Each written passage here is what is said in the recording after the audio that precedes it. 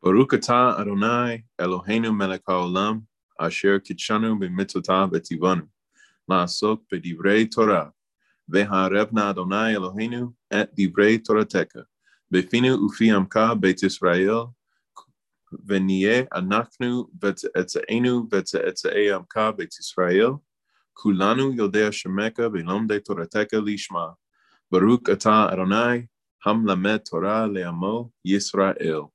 Baruch atah Adonai, Eloheinu melech haolam, asher bachar banu mikol ha'amim, ve'natan lanu et torato. Baruch atah Adonai, noten ha'torah. Amen. The prayer before study.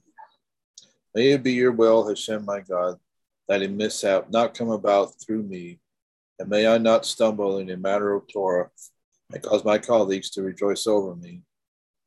And may I not say regarding something which is tameh that it is tahor, and not regard something which is tahor that it is tameh. And may my colleagues not stumble in the matter of Torah, and I rejoice over them. For Hashem grants wisdom. From his mouth come knowledge and understanding of God. Unveil my eyes that I may perceive wonders from your Torah. Amen. Amen. Baruch haba b'shem Adonai Mashiach now. Welcome everyone to the rumination study, the last one of 5781. So we're heading into Rosh Hashanah and a beautiful new year, and may many, many beautiful and wonderful things happen for us, and may we all be inscribed and sealed in the book of life. L'shana tova umetucha, and without further ado, here we go. Amen. Shana Tova to all. May the curses of the previous year depart and the blessings of the new year be made manifest for everyone, for all Kalal Yisrael. Amen. And it's Rumination 49. How can the followers of Messiah make Israel jealous?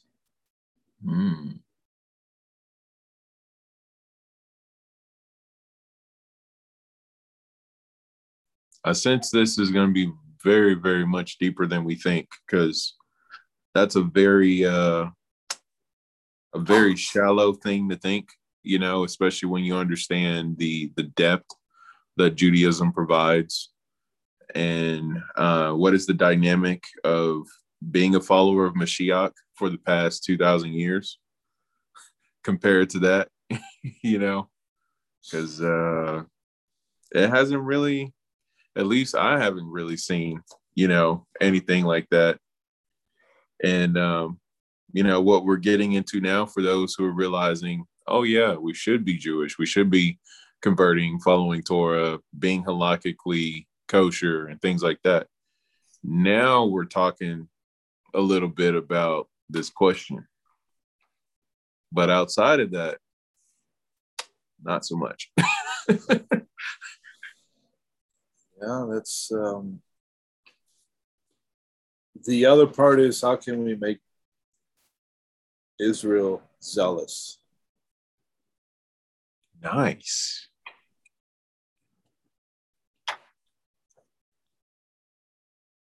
And how can we make the followers of the Mashiach zealous? Zealous for Torah.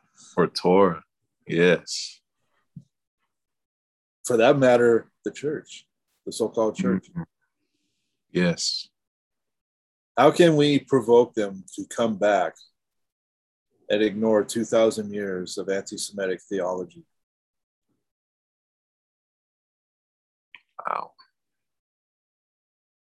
So this is juxtaposed to my prayer many years ago when I asked Hashem, how can I be a witness to the Jewish people about Messiah? But it turns out I can be a witness by keeping the Torah, because the Torah is a witness. Shema Yisrael, Adonai Eloheinu, Adonai Echad. Large Ayin, large Dalet. Mm-hmm. There it is. Yeah. we find in this week's Parsha, I believe, Moshe's instruction of placing the scroll next to the Brit Aron as a witness. And Yep. this is in the Mishkan, which it also is a testimony. Yeah, that's the other thing. So you have these two witnesses.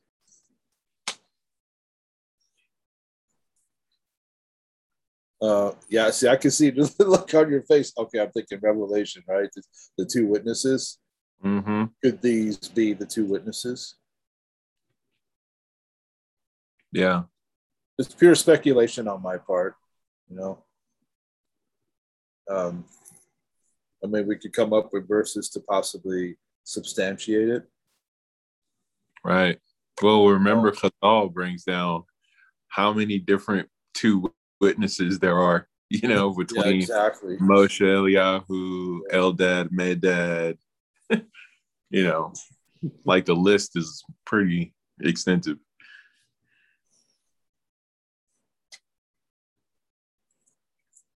So in Romans 11, 1-14, Paul says that God will use Gentile believers to make Israel jealous.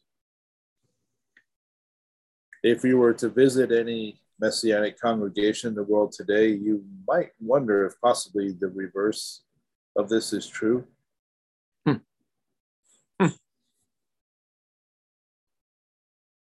You might think that by what appears to be Gentile Messianics, Jew wannabe, quote unquote, behavior, it shows that Gentile Messianics are jealous of Israel. Of course, in some Christian circles, they make that very point, that Messianic believers have it backwards. But of course, they are focusing on the wrong aspect of jealousy.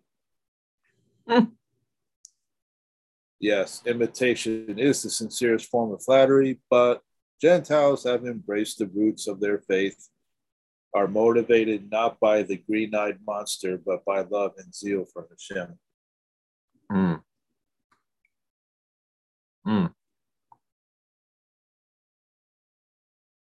Wow. I mean, I've heard, and I know if you've heard, being in the church, the quote unquote, the Christian life. Yeah. I'm going to go get my Basora.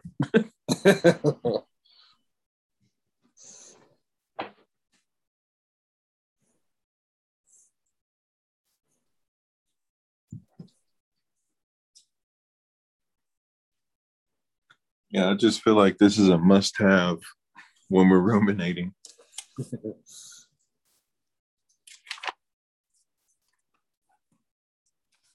Romans 11.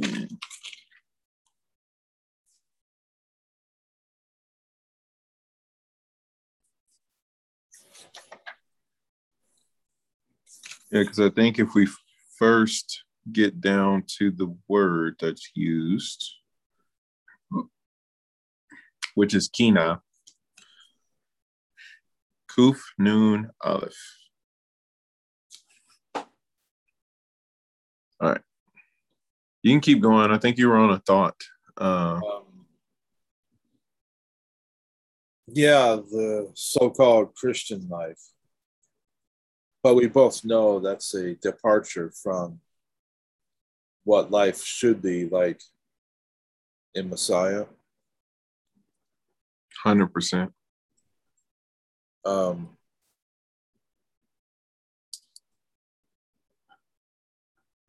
It's safe to say the so-called Christian life does not provoke Israel to jealousy. There's no aspect of it that I could find in my study of Scripture, being a student of Torah, that there is nothing there, because they continue to hold to theology that is diametrically opposed to the principles of the Torah. Because the Torah tells us how to live, it tells us how to believe, it tells us how to walk. And with the help of the rabbis, the sages of the Talmudic period, we have a lot more to go on. theologians' misguided understanding of the Tanakh.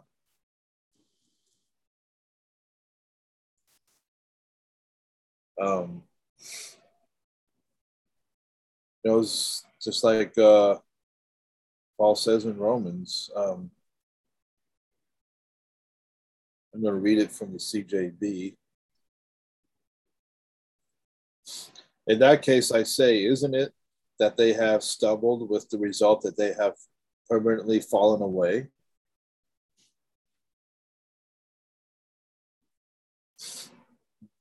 These are verses in Paul's letter to the Romans. Honestly, they're skipped. I've never heard these verses of scripture used for a sermon, at least in my tenure in Pentecostal circles. Wonder why. It's not convenient. It does not fit into their theological box of replacement. Oh, the church is the new is Israel. Right. And we both know that is not the case, especially with the 7 Haftorah of comfort and consolation that were read the last 7 weeks coming up to today. This being Erev Rosh Hashanah. Yeah, I didn't want the one we just read this past Shabbat. I didn't want it to end. I was just like, no, keep going. Keep going.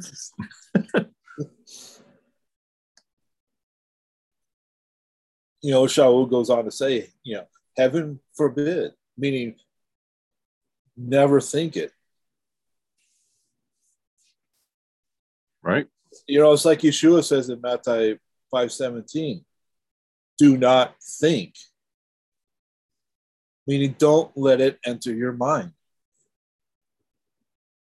It's like the Canaanite woman who comes to him asking him to heal her daughter.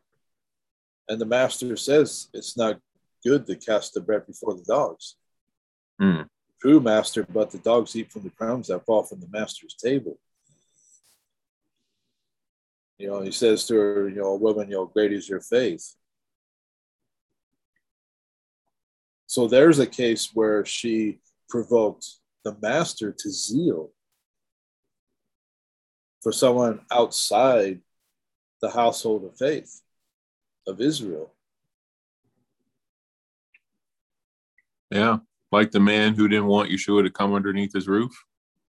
He's like, I haven't seen faith like this among the people in Israel. Exactly. Another case, And there's, that likely happened about the time of Sukkot. Under the sukkah. Wow. Sukkah, I'm not worthy that you should come into my sukkah as a ushpizin. Wow. But nonetheless, he provoked the master to zeal. He did.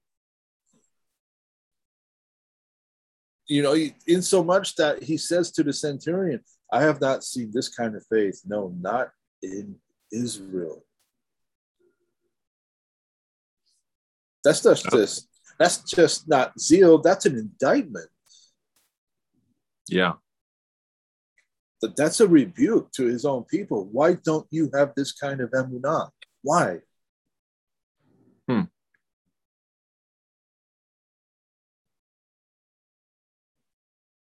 It's like Peter in the boat in the stormy weather, and he sees the master walking on the water, and he says, Master, let me come walk into you. So, right. And for a split second, he takes his eyes off the master, and he's, I'm drowning, help.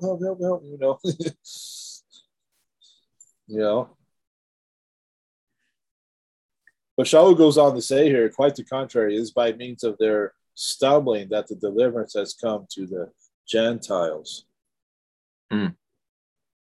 This is an admonition. It's Shaul warning the Gentiles. Do not think for a second that Hashem has abandoned Israel. He has brought you in, yes. But if the church keeps on maintaining what they have been maintaining, we're in the new covenant. Okay, so this you better hope Hashem does not make another new covenant, because what are you going to do? Thankfully, he won't, because this is a renewed covenant. It's not new. So that goes with Baba Batra 21a. Believe it or not, I was looking up Kina, right? And it was like, oh, yeah, just like it's used in Baba Batra 21a. So what you just said, right? The Gentiles, they've been invited, welcome in. Don't think Hashem is abandoned Israel, and don't think like you can surpass, like all this stuff. Well, check this out. Let me see if I can go back to the beginning. So Rava is talking about education. He says, and Rava also said, if the current teacher of a class of children teaches at a certain pace, and there is another teacher available who teaches at a faster pace, we do not remove the first teacher and appoint the other one in his stead. For if the second teacher were to be appointed, he might become lax in his work, arrogantly believing that his teaching abilities are beyond compare and he will never be dismissed. I know. You feel it? You see it? That's spiritual snobbery, man. That's spiritual arrogance that they're talking about. I'm telling you, man. That's and what Shaul does quote that. He says, let not a man think he is something when he is nothing. 1 Corinthians 10. Yeah. What I'm going to do this time around, I'm going to, like I did last week, I'm going to touch on the Torah commentary because he touches on that. Excellent. Okay, here's the key statement, though. Rav Dimi, however, asserts the current teacher should be replaced with the superior one. Rav Dimi from Nehardia says, if the second teacher is given the position, all the more so will he teach at a fast pace, for jealousy between scholars increases wisdom. The second teacher, wary of the jealousy felt towards him by the teacher he replaced, will exert himself all the more, lest the other teacher be afforded an opportunity to embarrass him by pointing out his shortcomings to the town folk. Now, what's interesting is we read the English and it says jealousy. But this is why getting to the Hebrew is important.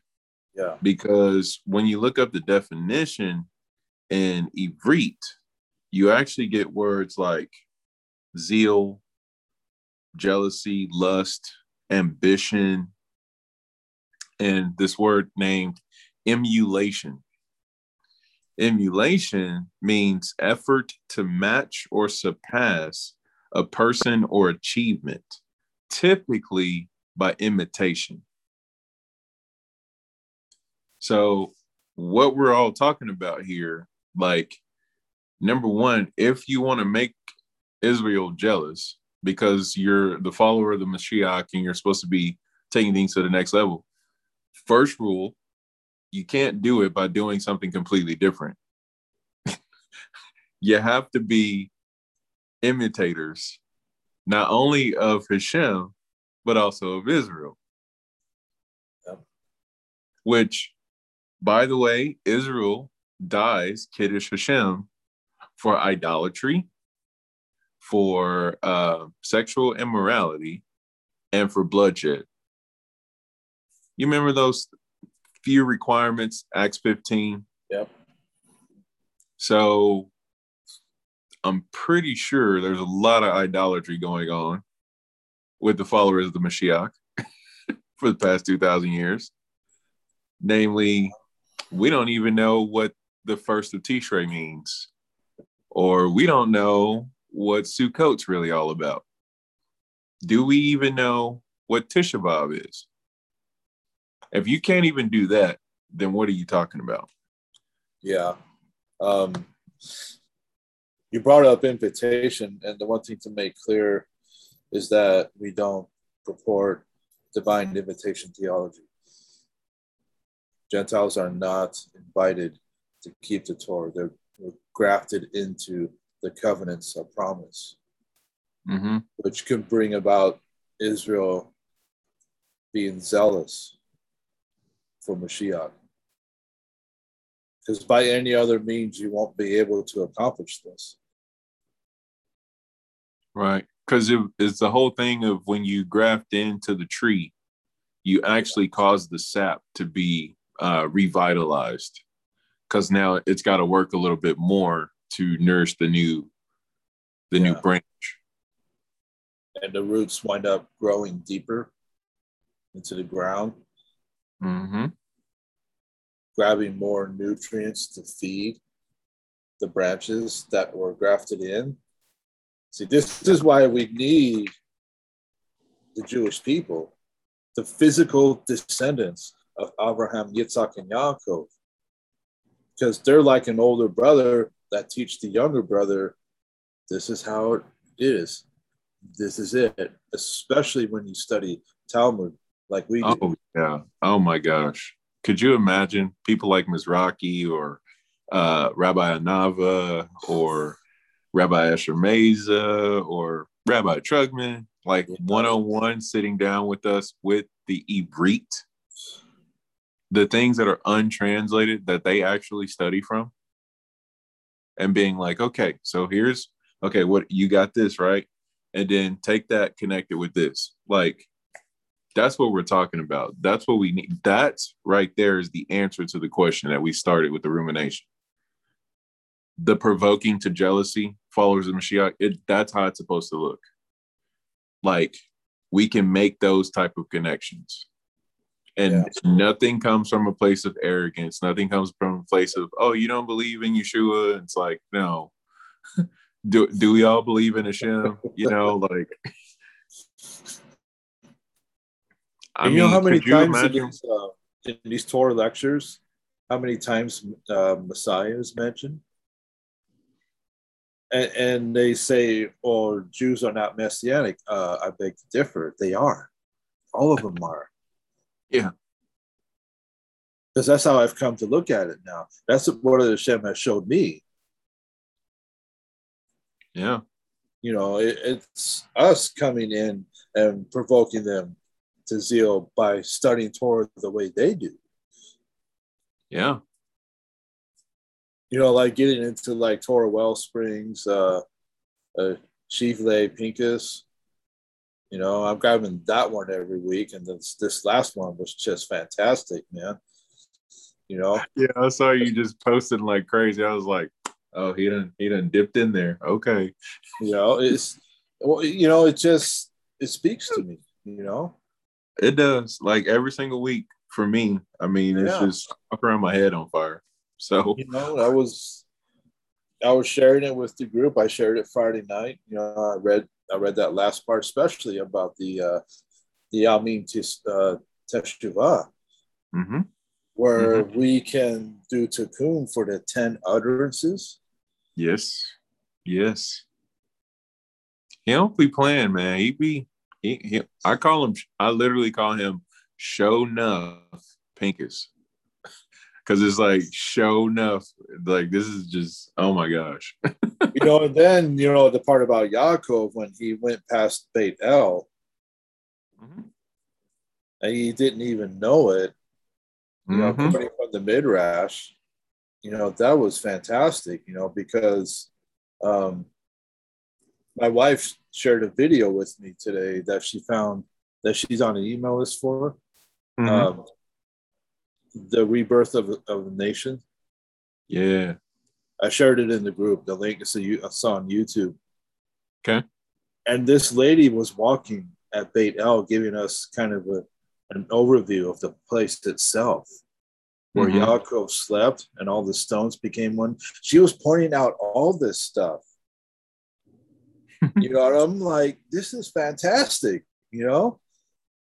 And she was reading from the Tanakh, that section in Bereshit for that Parsha, you know? And I just thought of that Midrash where Hashem folded space, time, and Yaakov was like, bam, he was right back at Moria. Yeah. Because I was going to say Bethel and Moriah are completely different locations. Yeah. Yeah, Beit El is also known as Panay El. Oh my gosh. The same place he wrestled with the angel is the same place he laid down to anoint. Oh my gosh. Wow. The face of the Almighty, you know. Because that's what El means, the all-powerful one, all that from the men. So the house and the face, because you have Bait and Pan or Pan for Paniel. So this was the house of God, and I didn't even know it. Like seeing his face and not being aware of it. Yeah. Like the way the brothers saw Joseph. They looked at his face and they couldn't even recognize him. Who are you? You know? Yeah, that's the interesting thing is that Hashem doesn't reveal himself until we repent, until we do teshuvah. Exactly why Joseph revealed himself, because Judah was willing to take the responsibility for what he did. Yeah. Teshuvah brings the revelation. Yeah. You know, which is why we haven't seen the kingdom yet. That's precisely why. And also Lashon Hara, you know. Yes. Yes. That's something that the church needs to get a hold of, because they keep on speaking Lashon Hara against the Torah, the very revelation of Hashem from Sinai. Mm-hmm. This is why they are stuck at the Peshat level, but not just that, by coming up with all this erroneous teaching that is inconsistent, that contradicts the Torah, contradicting Shaul's words. Yeah. You know, it's... Which, by the way, because of that level of Lashon Hara, when they make accusations like that, or when accusations are made like that, you basically erase the tabernacle, Shabbat, the sapphire tablets, and the second set of tablets. Because if you deny the Torah, you deny the revelation, which is Parsha Yitro all day. So it's as if we never made it to the mountain. It's as if we've never made the golden calf, got the tabernacle, had the whole 3 weeks of mourning, renewed of the covenant. Like all those things get tossed out when you speak against the Torah, which I don't know about you, but I don't feel comfortable with that. No, it's... Because how many Torah portions is taken up with the details of the Mishkan? Like a lot. Yeah. I think all the way to the end, from Exodus 25 to the end of the book. Mm-hmm. At least. Because then you get into Vayikra. That's 15 which the whole chapters. First half. Yeah. 15 chapters, the 15 Shir Ma'alot, the 15 steps to the Beit HaMikdash.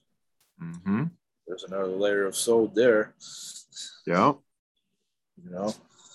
So I'm just, and it's like with Lashon Hara being such a terrible thing, you're really denigrating the Torah, you're denigrating the revelation, of Hashem into the world. Like this was public display for the first time for the whole entire world to be made known,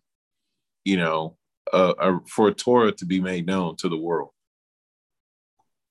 Yeah. Anyway, there's no fear of heaven before them, it's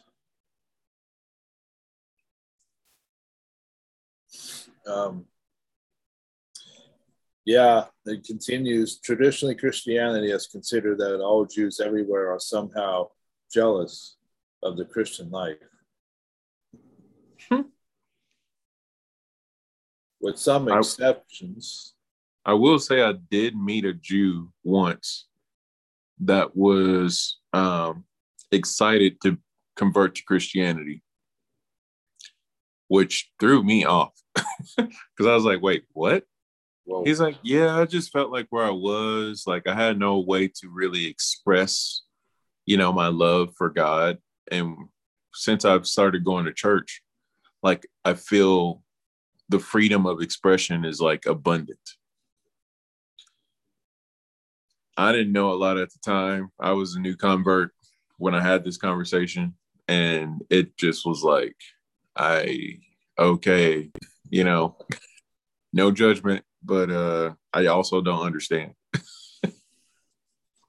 But to him, it reminds me of the commentary that's coming out about Unorthodox on Netflix. Oh, where they bring up all the people that have the bad experiences in Judaism, and then they end up leaving or abandoning the faith, and then they're made out to be these heroes for doing so. Yeah, but it's just kind of like you're using very small occurrences and very interesting dynamics, because that's not abundantly prevalent in Judaism, these things that are being shown. So it's like going around and finding like the most horrible circumstances and shining the spotlight on it and being like, this is Judaism. And it's just like, that's an isolated thing,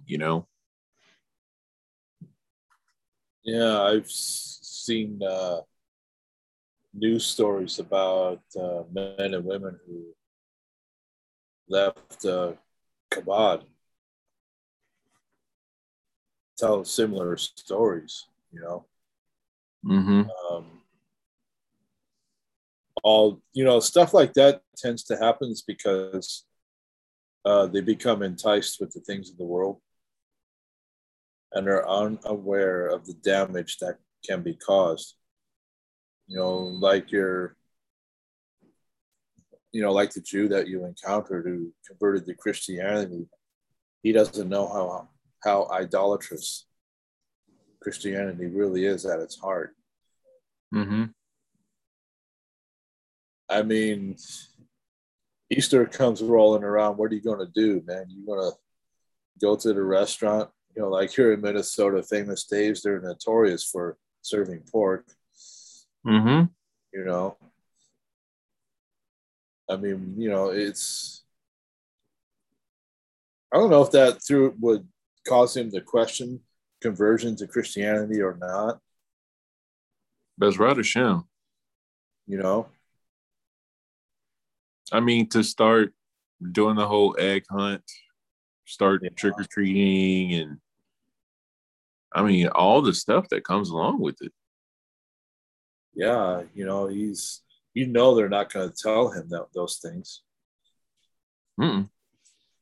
Because, I mean, it all gets spun to be some kind of avoda for Hashem. Yeah. And you're just like, that's the opposite of avoda, but okay. Avoda Zara, maybe. It's those same people that put the book of Leviticus on the shelf and it collects dust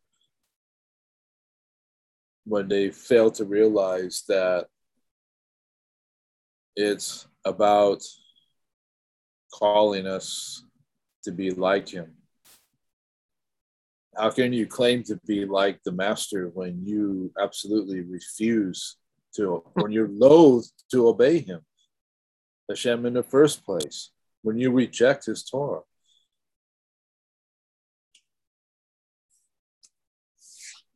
I mean, you have no standard at that point to really focus on or to live up to even begin to reflect the essence of Hashem. If you get rid of the Torah, you have no basis, no ground, for even becoming close to Hashem. Yeah, and if you cling to the apostolic writings, which have no foundation without the Torah, then you're advocating a new religion. Here's a thought. Go through all the apostolic letters and take out every verse of Torah. And what are you left with? Just the writings of men. And it really won't make sense. You think it doesn't make sense now. But if you really... That's, just to bolster your point there, that's all you have. You're taking away their Jewishness, just like they took it away from Yeshua. Mm-hmm. Because they were all Orthodox. Yeah. In their observance.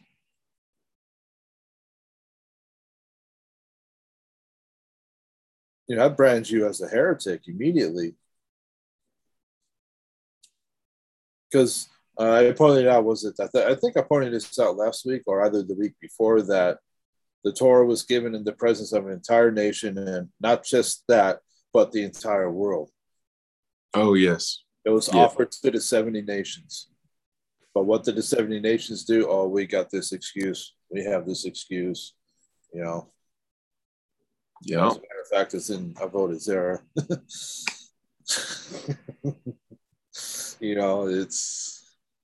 And had Israel not accepted it, the universe would have come to an end.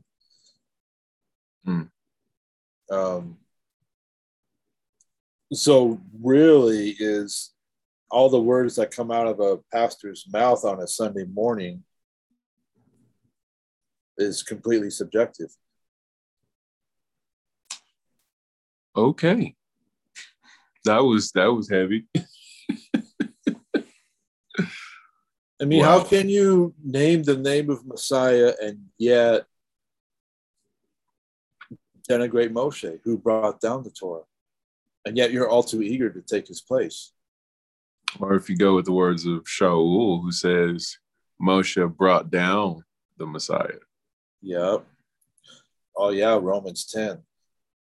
Yeah, I remember that. Which I connected with Rabbi Nachman. Uh-huh.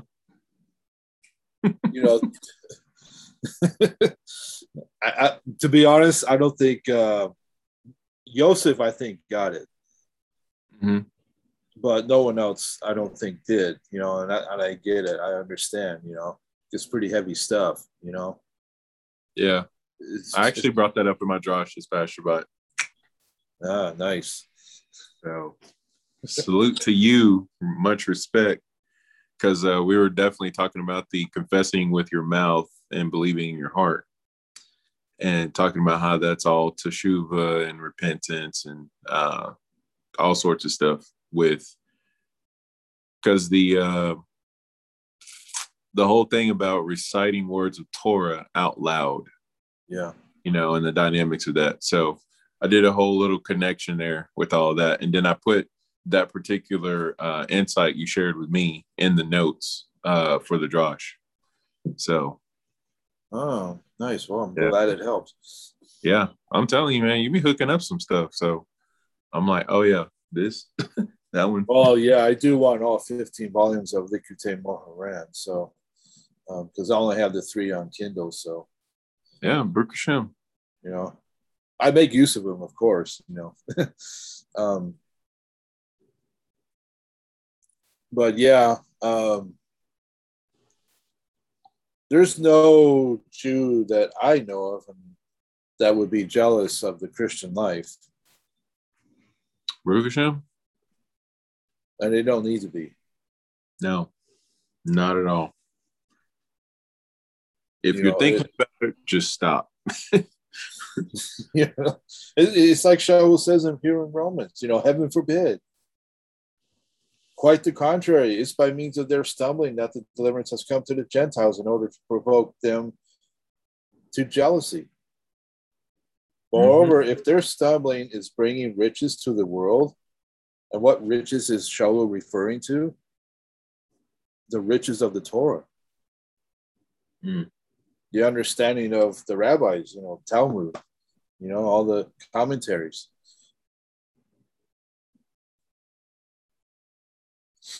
That is, if Israel's being placed temporarily in a condition less favored than that of the Gentiles is bringing riches to the latter, how much greater riches will Israel in its fullness bring to them?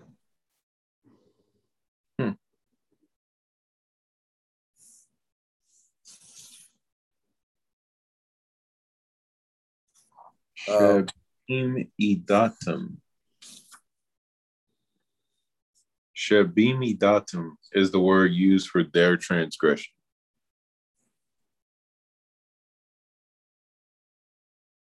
Because I'm looking up the word for the stumbling. Oh, okay. Ma'adu. Ma'ad. All right. Got my Hebrew word. Keep going. I'm just in the background over here just trying to track down these words. Those words remind me of Avodah Zarah.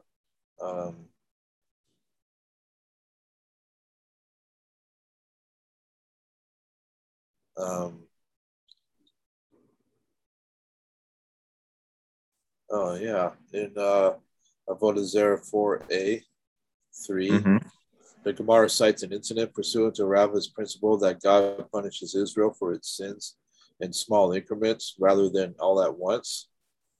Rav Abahu praised Rav Safra to the heretics, saying that he was a great man. They therefore exempted Rav Safra from taxes for 13 years.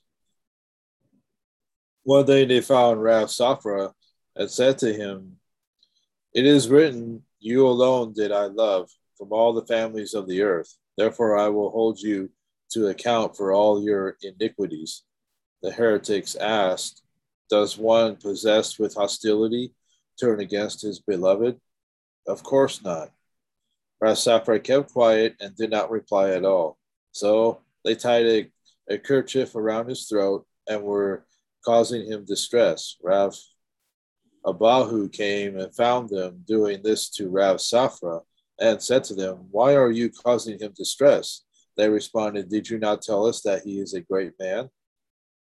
Yet he could not tell us the interpretation of this verse. "Based on your recommendation, we exempted him from taxes for all these years, and we see now that he is a fraud."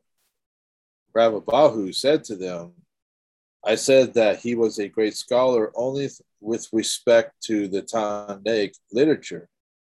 Did I say that he was a great person with respect to scripture?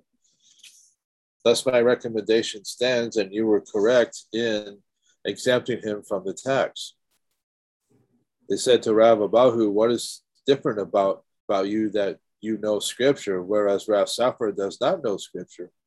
He said to them, "We who frequently visit with you take it upon ourselves to delve into the study of scripture so that we will be able to answer your questions." The rabbis like Rav Safra, do not delve into scriptures because they do not often speak with you. The heretic said to Rav Abahu, "Then you tell us the interpretation of this verse." He told them, "I will illustrate the matter for you with a parable. To what is this matter analogous? To a person who is collecting debts from two people, one of whom is his friend and one of whom is his enemy. He collects the debt from his friend little by little, whereas he collects the entire debt from his enemy at one time."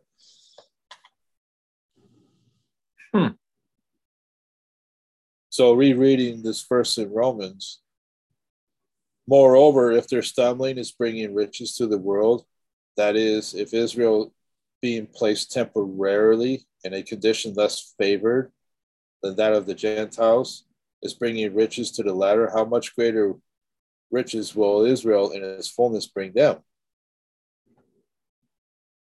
However, to those of you who are Gentiles, I say this, since I myself am an emissary sent to the Gentiles, I make known the importance of my work in the hope that somehow I may provoke some of my own people to jealousy and save some of them For if their casting Yeshua aside means reconciliation for the world, what will their accepting him mean?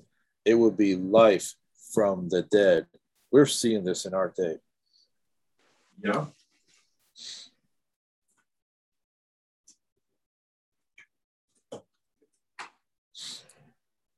Now, if the challah offered as first fruits is holy, so is the whole loaf. And if the root is holy, so are the branches. Kind of like the woman when she does the separation of dough. Yeah. Because that's what actually causes the challah that we say the bracha over to be, you know, the kedusha that it has, the kedusha that it will have, comes from that little piece she separates out. Yeah. But if some of the branches were broken off and you, a wild olive, were grafted in among them, and have become equal sharers in the rich root of the olive tree, then don't boast as if you were better than the branches. However, if you do boast, remember, you are not supporting the root. The root is supporting you. So you will say, branches were broken off so that I might be grafted in. True, but so what? They were broken off because of their lack of trust. However, you keep your place only because of your trust. So don't be arrogant. This is a warning. On the contrary, be terrified. For if God did not spare the natural branches, he certainly won't spare you. That's written in there? Yes. This is the CJB. Dispensationalism. What? Can you reread that verse? Okay, for if God did not spare, this is Romans 10:21. 21. Or, yeah. For 11:21, excuse me. Yeah. Okay. If God did not spare the natural branches, speaking of the Jewish people, he certainly won't spare you. Okay. That's a warning to the so-called church. They're violating this. They're standing in total spiritual arrogance to this. I can't, man. But we were there. Yeah, we were once there. We were once afar off. Really? You just went there? Yes. Man. This chapter and Ephesians 2 and 3 are very clear about the grafting in regarding the covenants of promise that Hashem has made, and they're all a singular covenant. They're all the various covenants are built on one another. All I gotta say is I ain't never heard the letters being taught like this. That's wow.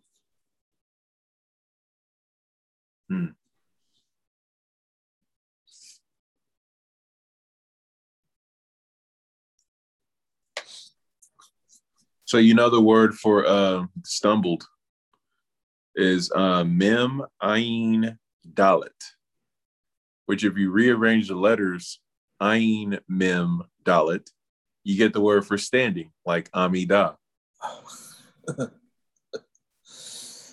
So basically what we're looking at is rearranging the letters for the word for standing, as in standing firm. You know, because during the Amidah, we stand with our feet together, just like the angels, you know, and things like that. So Israel has been given to stumbling so that, you know, the nations could come in. In other words, I don't know, everything's been kind of like shaken up to make space. You know, kind of like if you put all your rocks in a jar and you want to add more rocks, shake it up and move it around a little bit. Yep. Now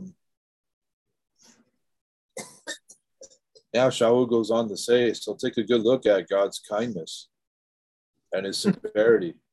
On the one hand, severity towards those who fell off, but on the other hand, God's kindness toward you, provided you maintain yourself in that kindness. Otherwise, you too will be cut off. So the chesed and the gevura. Which side do you want to be on? Or keep yourself on, you know?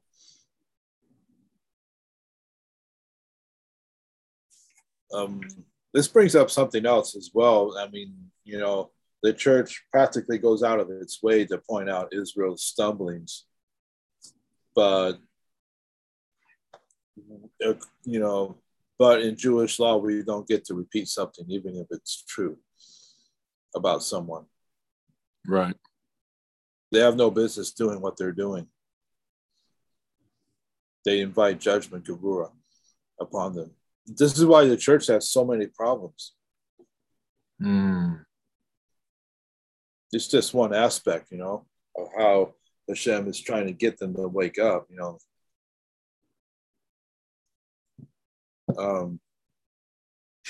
It reminds me of when I always get told by different people who catch themselves doing something that they don't want to be seen doing. And they go, don't judge me. And I go, too late. Because in Judaism, we're supposed to judge each other favorably, you know? Yeah. And so I've been like, I don't care what I see you doing. I want to judge you favorably, you know? So I always have to explain what I mean by too late. But they just kind of look at me like, wait, what? But seriously, like that's the model that we're supposed to set for the nations. Quit doing that, you know? Yeah. You can be like literally outright blatantly doing something you know you shouldn't be doing.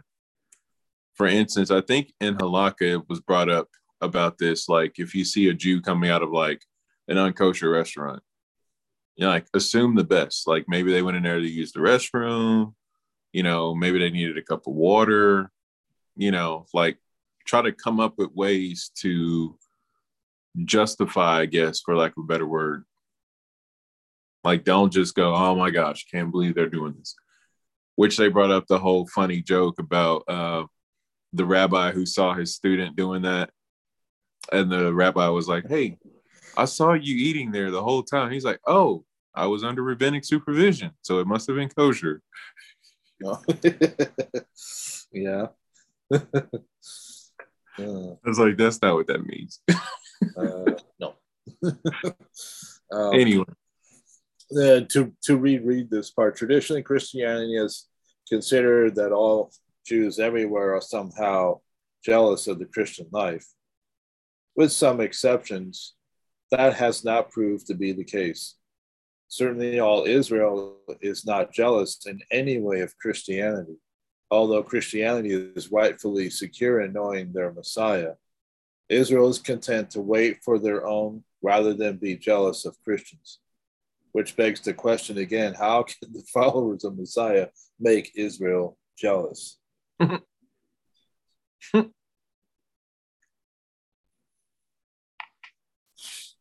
You know what's crazy though is the Mashiach has been invalidated by Christians.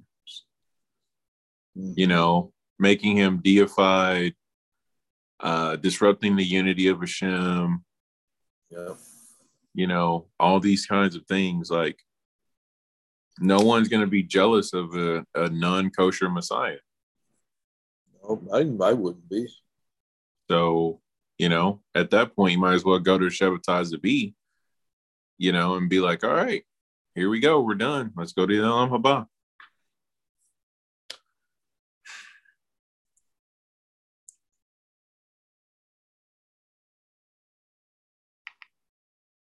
I like the next sentence, though. Yeah, maybe we're focusing on the wrong meaning for the word jealousy. The word Paul uses in Romans 10:11 is the Greek word parazelu, which literally means from zeal or envy, which is the point that you brought up. earlier. Mm-hmm. There's also the phrase Kinati let Zion. I am zealous for Zion. Mm-hmm. That's Hashem saying that. Mm-hmm. Kind of going back to Pincus and Moshe, who acted with Hashem's seal, not their own. I think this is the real point that we need to expound on, is that we need to act in the zeal of Hashem, not our own. Keeps it from being subjective. Yeah. And how can we do this? How can we accomplish this? By continuing to study Torah like we do, like the Jewish people study Torah, which is what I've been doing for the last 6 years. Amen. Chazak, chazak, chazak. Yes. And getting deeper and deeper and just keep going. Don't be afraid. You know? Yeah. Because, you know, Hashem's going to be right there when you need him most. When you come across something that just like blows your top off. Yeah. You know, I mean, yeah, that is just so profound that you just wind up just meditating on it, taking it in, you know? Yeah. And then living it out as they do. That's right. That's my estimation of it, what I've come up with. So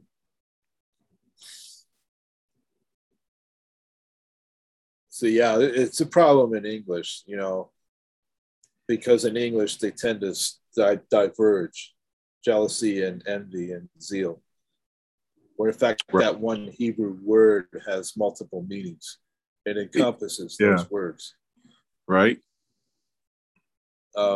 Which in English, those words are completely different. They're worlds apart. Yeah, it kind of neuters the Hebrew word in a sense. You know, so some words in my book in Hebrew should not even be translated. The way it is translated into English, because you're just going to lose too much. Wow. I mean, that's the potency of the Torah, is in an example like that, you know, where it's a consuming fire. Because after all, they are the building blocks of creation. The 22 letters and the 10 sephirot, the 32 paths of wisdom. Right.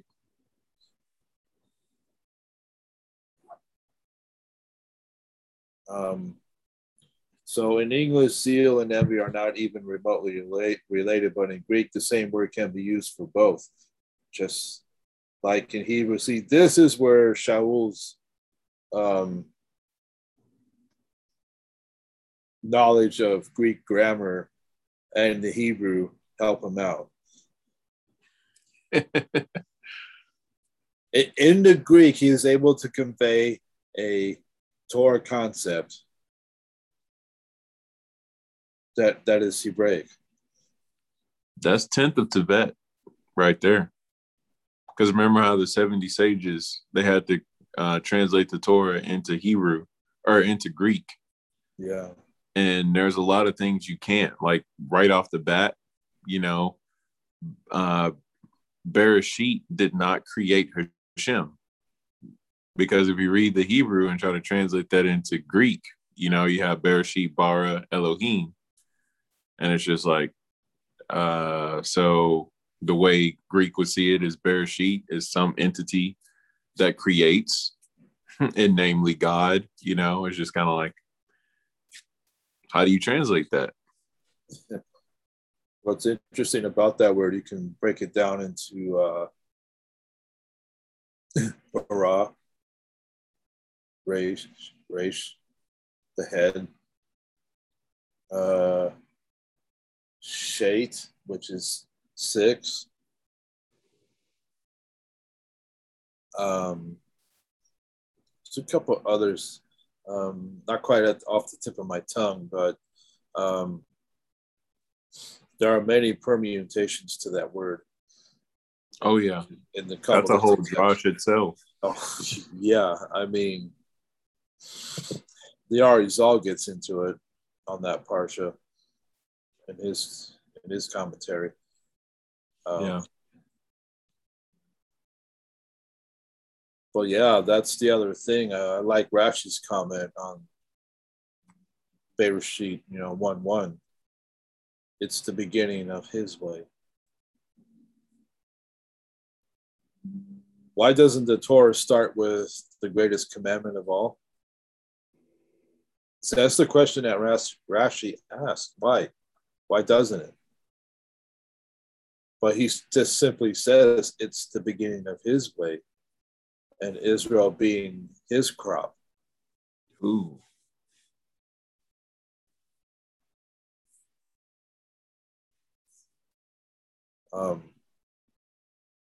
Yeah.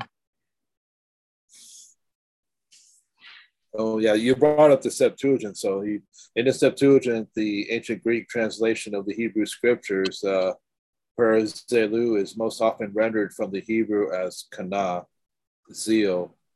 It is possible that Gentile believers could be making Israel zealous. That, beloved, is what I believe is happening and will happen to an ever greater extent as more and more Gentiles follow their master, Yeshua, into reverence for and obedience to the commandments of the Almighty. Boom. This is why we're grafted in. This is part of the work of Mashiach. John 15 all day. Yeah. I am the vine, you are the branches. Without me, you cannot do anything.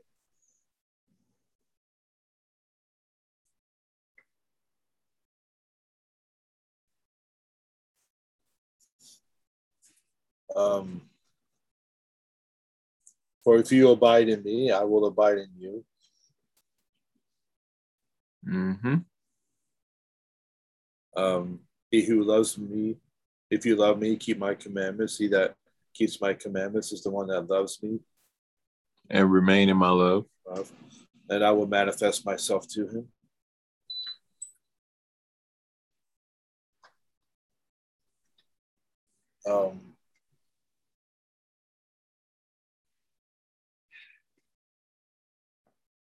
See, 1 John 2.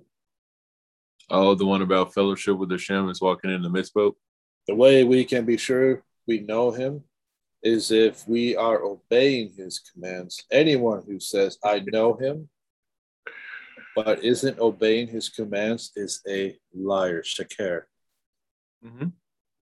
The truth is not in him. Are we talking Nakash in Genesis 3? Yes. And what does the Nakash? Okay, so now you got that going. You went there. Mm-hmm. What did the Nakash do with Eve?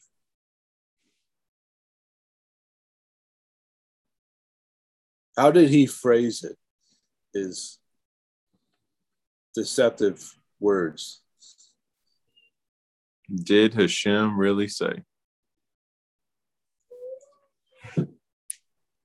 Actually, I'll wait for you to come back, but I'll read more of this. But if someone keeps on doing what he says, then truly the love for God has been brought to its goal in him. This is how we are sure that we are united with him. A person who claims to be continuing in union with him ought to conduct his life the way he did, and that is 1 John 2:3 through 6.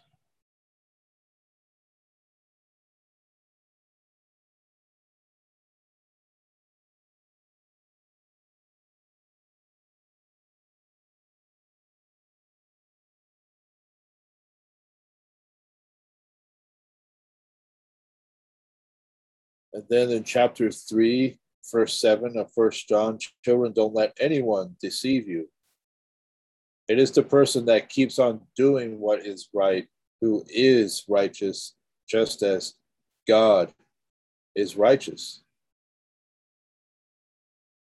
The person who keeps on sinning is from the adversary, because from the very beginning, the adversary has kept on sinning. It was for this very reason that the Son of God appeared, to destroy these doings of the adversary. No one who has God as his father keeps on sinning, because the seed planted by God remains in him. That is, he cannot continue sinning because he has God as his father. Here's how one can distinguish clearly between God's children and those of the adversary. Everyone who does not continue doing what is right is not from God. Likewise, anyone who fails to keep loving his brother is not from God, for this is the message which you have heard from the beginning, that we should each love one another and not be like Cain, who was from the evil one and murdered his own brother. Why did he murder him? Because his own actions were evil and his brothers were righteous. Don't be amazed, brothers, if the world hates you. We, for our part, know that we have passed from death to life because we keep loving the brothers. The person who fails to keep on loving is still under the power of death. Everyone who hates his brother is a murderer, and you know that no murderer has eternal life in him. The way that we have come to know love is through his having laid down his life for us, and we ought to lay down our lives for the brothers.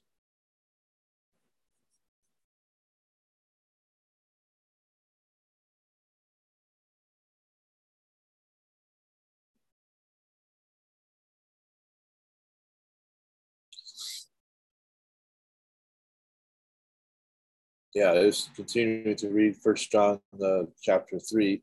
If someone has worldly possessions and sees his brother in need, yet closes his heart against him, how can he be loving God? Children, let us love not with words and talk, but with actions and in reality. Here's how we will know that we are from the truth and will set our hearts at rest in his presence. If our hearts know something against us, God's greater than our hearts, and he knows everything. Dear friends, if our hearts know nothing against us, we have confidence in approaching God.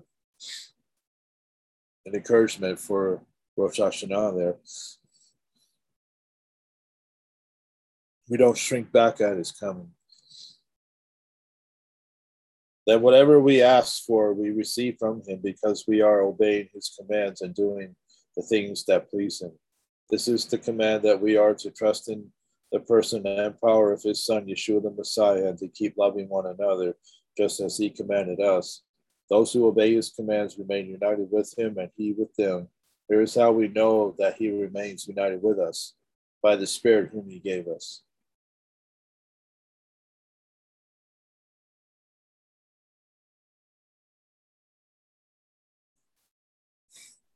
What were you just reading?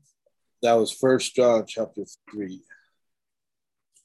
I started reading at verse 6. Gotcha. Actually, verse 7. Because you were talking about the whole hatred part. Yeah. Which I thought was really cool, because we literally read in the gospel accounts that the Messiah told us, he who hates his brother in his heart has already committed murder. Yeah. And so it's like really cool that his Talmud like echoes that, later on in life as he wrote this letter. Yeah, he's expanding on by Vayikra 19. You shall not hate your brother in your heart. Panimiyut HaTorah. Yeah. How cool is that, man? Like Panimiyut HaTorah, like the inner face, the inner dimensions of Torah. Like that's already was happening with the gospel accounts and with the apostolic letters. Yeah. So cool. Amen. I mean, it's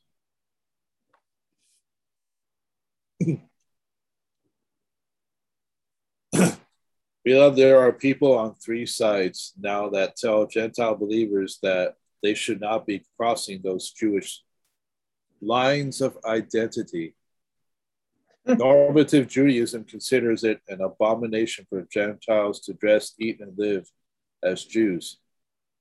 Some in Christianity mock those same Gentiles as Judaizers. I've been the recipient of that one. Happened to me last week. I got told you can't be a black Jew. Stop Judaizing. There was some guy on Facebook who commented on my post. It's terrible, man. Judaizers and legalists. Okay, so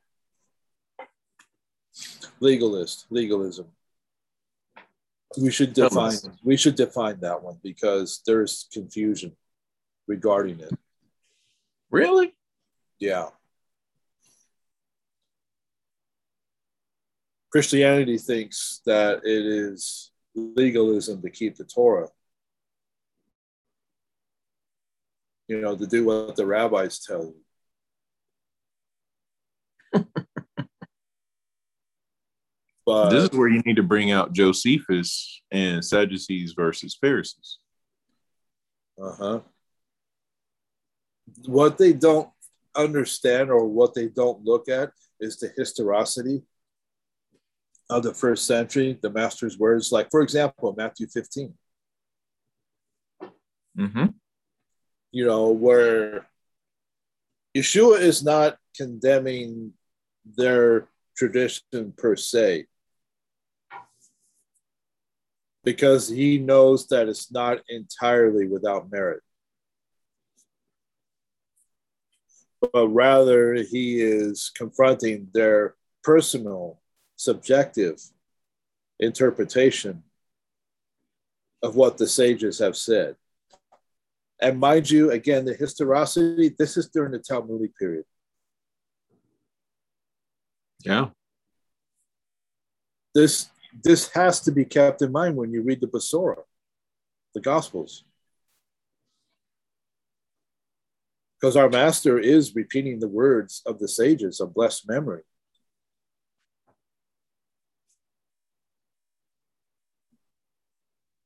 And the two primary schools of thought at that time, just before the days of our master, were Shammai and Hillel.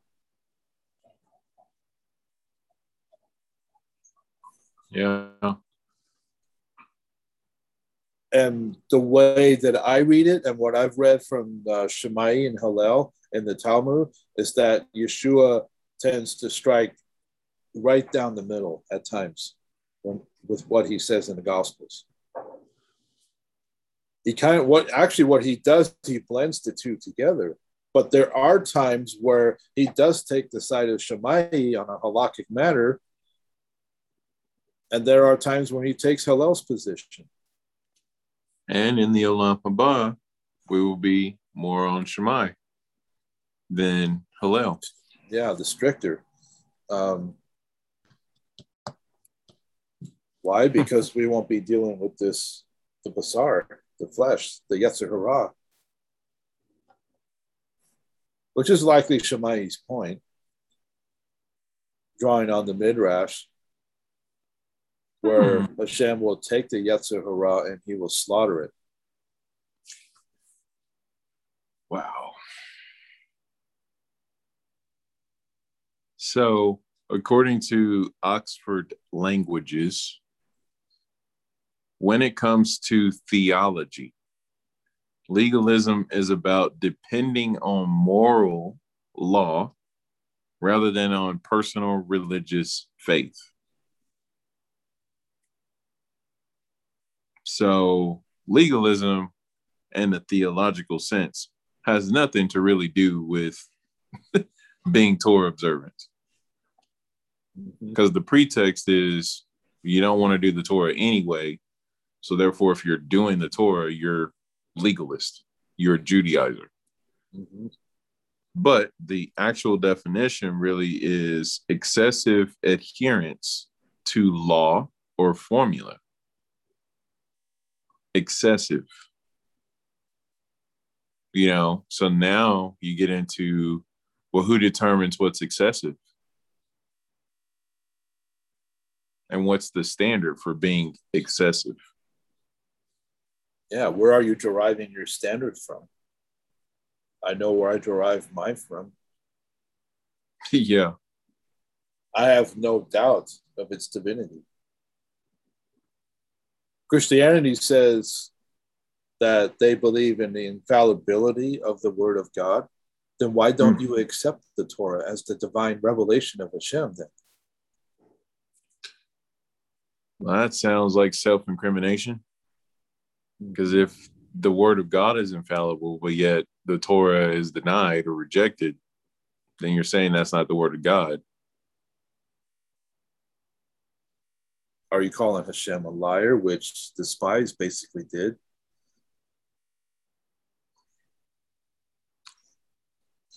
So it gets awkward.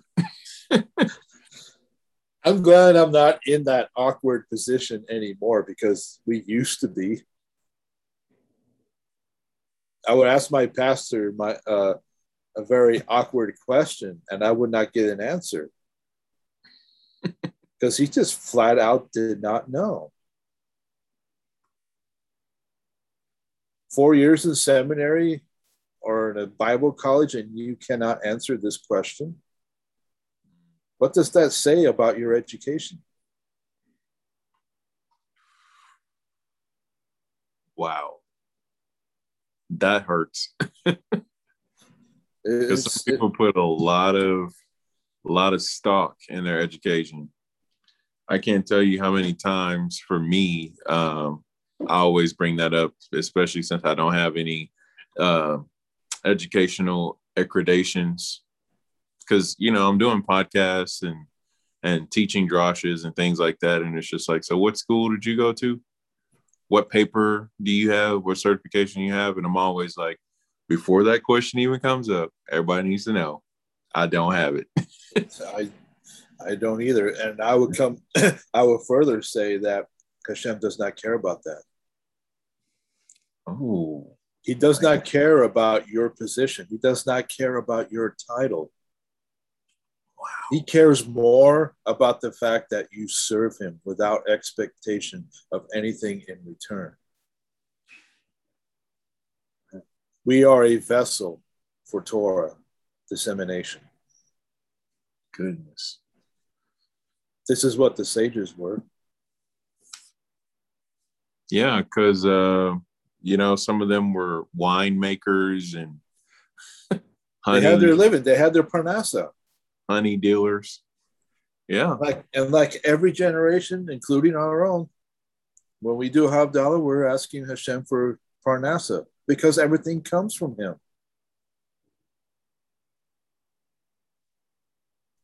And now, see, this alludes to Rosh Hashanah, which we're about to observe. We want parnasa for the year coming. 5782. It doesn't matter what's going on in the world right now. As much as you and I disapprove of how our president has handled the exit from Afghanistan, and rightfully, it does concern me, but what concerns me even more is my service to Hashem. Because paying attention to stuff like that is not going to gain me any merit in the world to come. Zip, nada, bingo. Hashem does not care about it. Why? Because he's orchestrating all the events. Why do I need to worry about it? Yeah. The world itself is caught up in it. They're worried about the next day. What am I going to do? What am I going to do? They don't know Hashem like you and I do. Mm-hmm. And worse yet, they don't want to be accountable. They don't want to be held to a standard.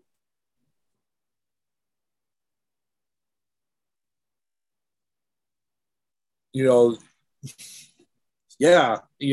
been ostracized and been called a Judaizer because I disseminate Torah, and I encourage anyone It's in the church that may have come to that place that my wife and I did, that you did, and that everyone else in the Strictly Torah group has come to, and that Hashem is bringing them in to the covenants of promise. Mm-hmm. Whereas before we weren't.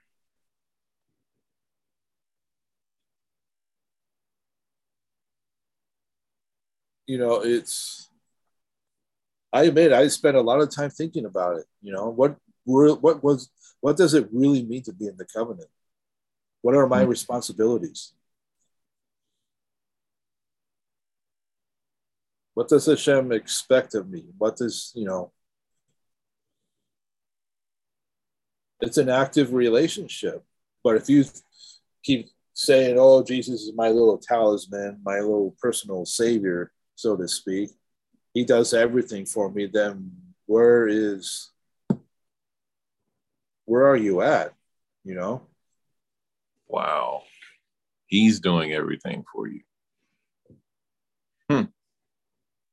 So you never enter into fellowship with Hashem yourself because someone else is doing it for you. Spiritual laziness. And Itaki Esco makes a very strong point that the generation in the first Golas and Mitzrayim were too dependent on the merit of the fathers. Oh. Rather than acquiring their own merit. They could have easily done that. Even in the midst of an extremely idolatrous culture, like, you know, in Egypt, they could have. Wow. They could have done tikkun. They could have brought rectification for a lot of things. The 10 utterances. Yeah. The illicit behavior of Adam HaRishon, but we only live for so long by the decree of the heavenly court. Yeah. This is why, you know, people ask, well, why do the good die young and the wicked people live for so long? It's because, and I expressed this to my wife regarding her twin sister who passed away this year. It came time for her. She did what she was supposed to do. Right. That's in this week's Torah portion, by the way. The reason why Moshe had to die is he completed his mission. Yeah. So, you know, something to take comfort in, you know. If you have a loved one that passed away, you know, they did what Hashem wanted them to do. Which means we're still here. We still have our duty to perform. We still have tikkun and rectification to make. Mendel Kesson points out that Rosh Hashanah is also about the evaluation of our tikkun. Oh, wow. A mission report, huh? Yeah. Sit rep.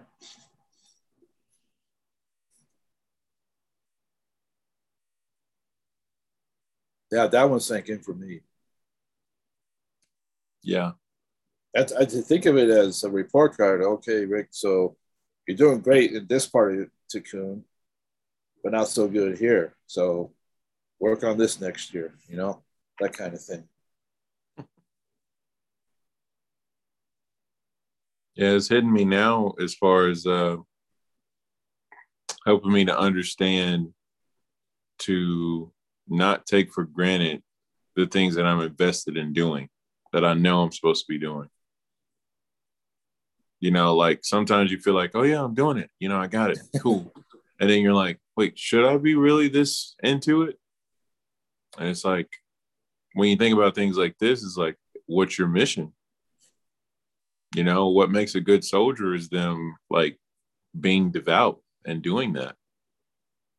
Diligence. Yeah, when we were in California back in April for my sister's, my wife's sister's funeral, um, and I was reciting Mourner's Kaddish for her. I knew that's why I was there, to do that, to bring rectification for her nefesh, repair. Because in a meditation not long before that, when I was listening to Mystical Kabbalah by David Cooper, Mm-hmm. one of the meditations is you encounter other souls, and hers was the one I encountered. And I actually was I had no expectations of result, of ambition, or anything like that. But I encountered her and we had a conversation. And she told me that God took me out of the world because I did what he wanted me to do, but she had her regrets that she could not continue. Wow. And I said, don't let regret consume you. Hashem took you out of the world because you completed your task, that which he gave you to do. Just like he did with Moshe. He brought Israel to the cusp of Eretz Israel.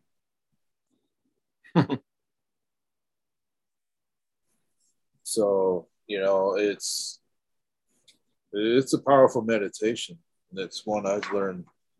I'm still kind of digesting it, maybe all these months later.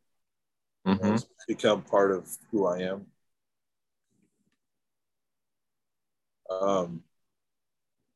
But again, this is another way to provoke his people to zeal. Wow, a Gentile Kabbalist, who would have thought, Yeah. Yeah. I got to visit my mom and baby sister today, who haven't converted or anything. And we were kind of talking about some of our family roots and history. Found out I'm part Cuban. Really? I'm like, wait, what? Me? Little me? But among all that, my great grandmother was into gematria. Nice. And so numbers is like sprinkled throughout there because my mom loves that stuff. And then my baby sister was like, okay, well then let's start throwing around numbers. And so she started doing it. My mom started answering stuff. I started answering stuff. And one of the coolest things is they were looking at nines and fives. And my mom was born in 59 and my sister was born in 95. So they were both like, oh yeah, look at that.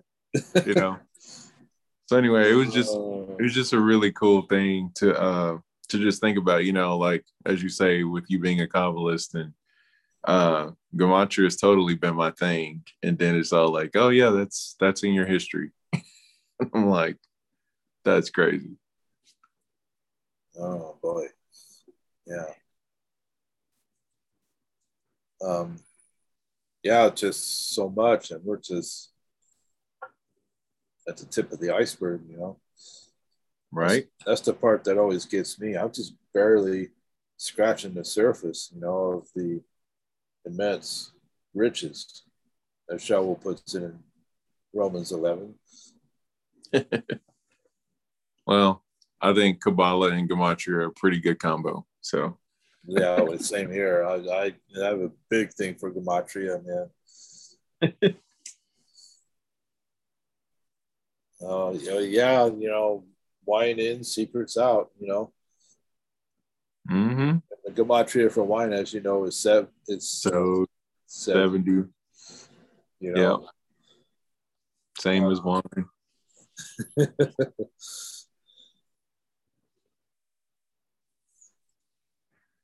So let's see. See, within Messianic Judaism, there are now those that use inviting language to Gentiles, but in the end discourage and even forbid them from the Jewish quote unquote commandments. What a shame. I believe that the best testimony of the gospel is that Jew and Gentile are made one. One king, one people, one Torah.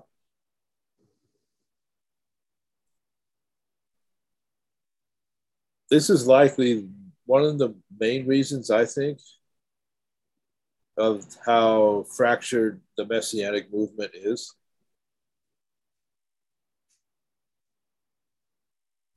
You have some congregations that really embrace the rabbis, the commentaries, while on the other hand, you have those that are mixing a certain measure of Judaism with Christianity, and that right there is a recipe for disaster, as far as I'm concerned, because then you're just confusing yourself.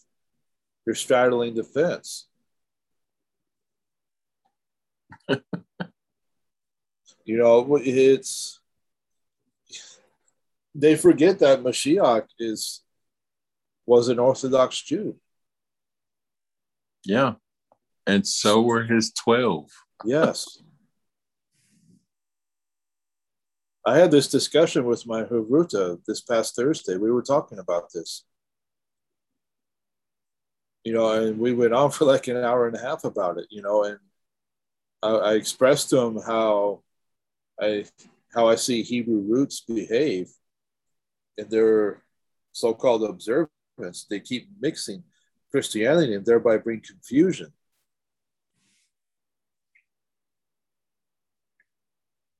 Or when you get asked, oh, so you're Jewish? It's like, yes. Just like Paul, just like Peter, just like John. Yeah, that'll change up a conversation. Really quick. You know, it's, you know, they're behaving like Noachites. To be honest, I mean,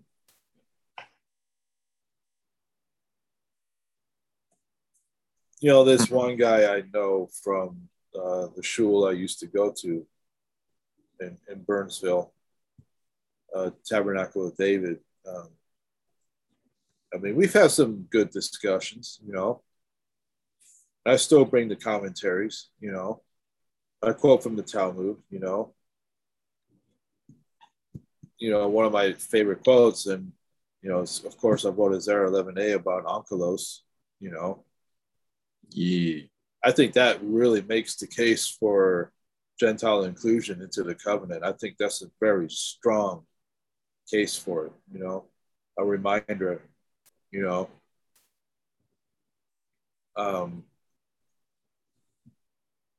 that's where our identity lies. And I would continue to say that the study of these commentaries from Bereans online is what really grounded my identity in Mashiach. You know, I'm at a point where, you know, I'm pretty much unshakable, you know. But yeah, when I observe those in Hebrew roots who are easily shaken, you know, the last time my fellowship with them was at, you know, the home of one of the leaders of that congregation. And it was on Rosh Hashanah, which they Really? Yeah. And the thing about it is that they refer to it as Yom Teruah, which is fine. But the problem was they're violating halakha by bringing in a kudu shofar. Uh-oh. I brought my ram's horn because I know the halakha. You can only blow a ram's horn on this day. Yep. But the real halakha is that you have to listen to it. Man. Psalm 86. Blessed are they who know the sound of the shofar.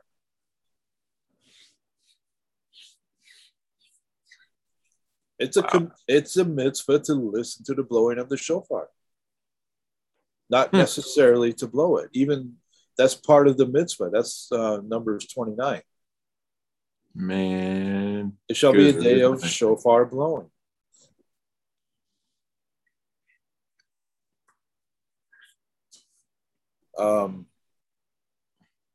Before we move on, I have a Zohar I'd love to share. Oh, okay. Bereshit, section 1.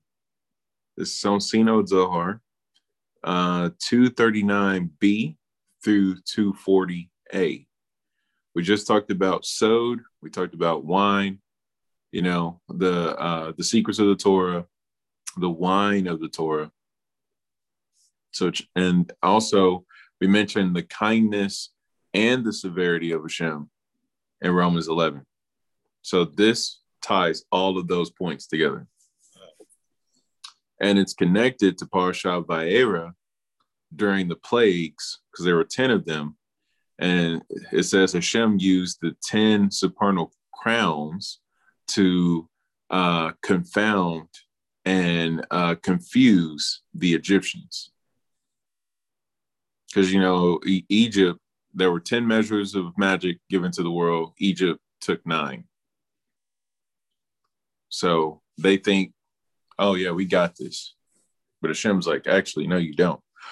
So anyway, it says, he hath washed his garments in wine, even from the time of creation, the reference being to the coming of the Mashiach on earth.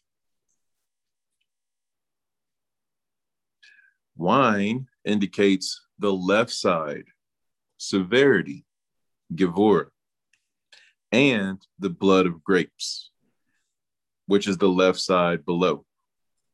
The Messiah is destined to rule above, over the forces of idolatrous nations, and to break their power above and below. We may also explain that as wine brings joyfulness, yet typifies judgment. You know, the 4 cups of Pesach. So the Mashiach will bring gladness to Israel, but judgment to the Gentiles. The Spirit of God, which hovered over the face of the waters, Genesis 1:2, is the Spirit of the Messiah. And from the time of the creation, he washed his garments in celestial wine. Now I just thought of the wedding at Cana.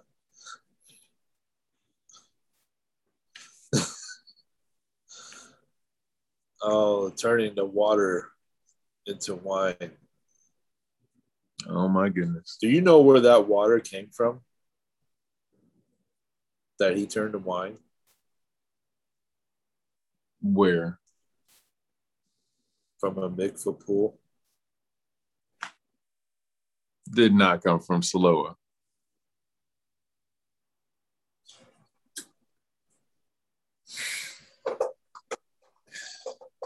As far as I know, yeah, it wasn't in the Galil, but you still had mikveh pools around synagogues.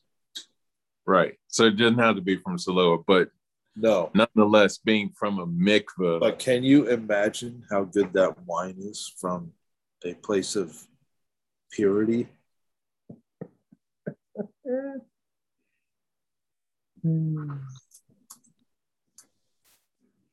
I mean, water that no one has immersed themselves in. Which turned to wine. And there were 6 jugs. 6 days of creation. Just what you read from the Zohar there. So here's the thing on that. The teachings of the Talmud Humash, right? The green one, says that the first time the word mikvah is used as far as the definition of gathering of the waters is during the 6 days of creation. So therefore, anytime we go to a mikvah, we're immersing in primordial waters. And we just read about the celestial garments of wine, which has to do about the rectification for the shattering of the vessels. I mean, where did the water come from? It's now that commentary's coming to my head again.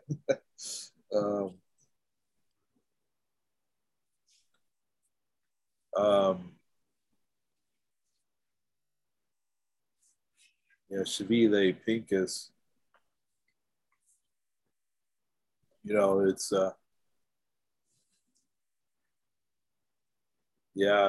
Bahodesh Hashvi'i Be'akad Lahodesh Iye Lekem Sabaton Zakaron. Notice the wording here. Teruah Mikra Kodesh. In the 7th month, on the first day of the month, there shall be a rest day for you, a remembrance, a shofar blast, a holy convocation. Notice how it's worded. It doesn't say that you blow the shofar. It says shofar blast, inferring that you are hearing it.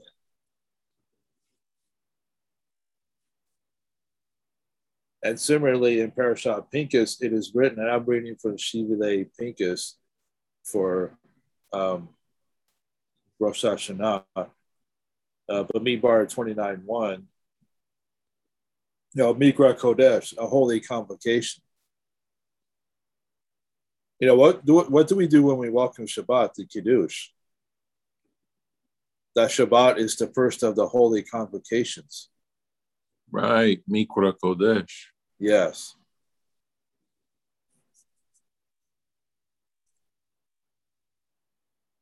So in Bamidbar 29:1, Ba Hodesh Hashvi'i Be'akad La Hodesh Mikra Kodesh Iye Lekem Ko Malakat Avudah Lo Ta'asu Yom Teruah Yiye Lekem. In the 7th month. It's basically worded the same. It's a repetition. In the 7th month, on the first day of the month, there shall be a holy convocation for you. You shall do no laborious work. It shall be a day of shofar blowing for you.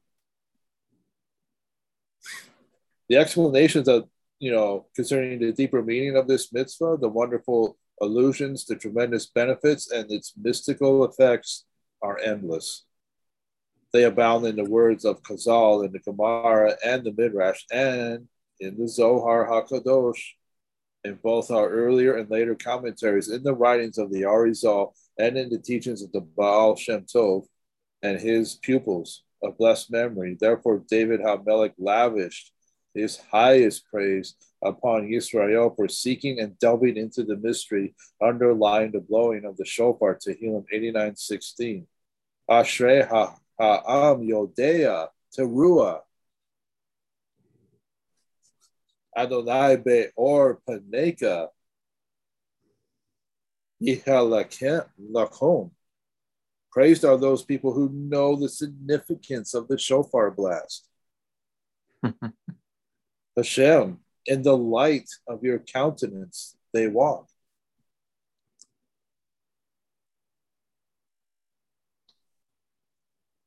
The importance of the mitzvah of blowing shofar, inspiring fear and trembling in the heavens and on earth, is expressed beautifully in the stirring poetic words of the divine Rabbi Amnon of Mainz in the sacred Tefillah U Netanei Tokef, which we recite in the Musaf service on Rosh Hashanah. the great shofar, ube shofar gadol, itakea, the great shofar will be sounded, and a still small voice will be heard. Angels will hasten. A trembling and terror will seize them. And they will say, behold, it is the day of judgment, to muster the heavenly host of judgment. For they cannot be vindicated in your eyes in judgment. All mankind will pass before you like members of the flock. And I was thinking, Joel, the great and terrible day of Hashem. Right.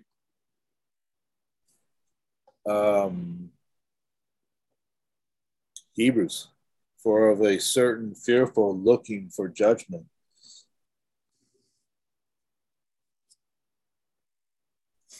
We will begin to shed some light on this subject by introducing an insight from the Ruach HaKodesh of our blessed sages regarding the incredible power and effect of the shofar. Rosh Hashanah, HaKadosh Baruch Hu functions as the supreme king sitting atop his heavenly throne of judgment, judging all creation. In this capacity, he is referred to as Elohim. At its heart, this is what part of the Nakash's deception with Eve. He came to her and said, did God actually say? He said God. He didn't say Hashem Elohim. Oh, right. Yeah. So he said Elohim, as if to intimate that he is on the throne of Kisei Hadin.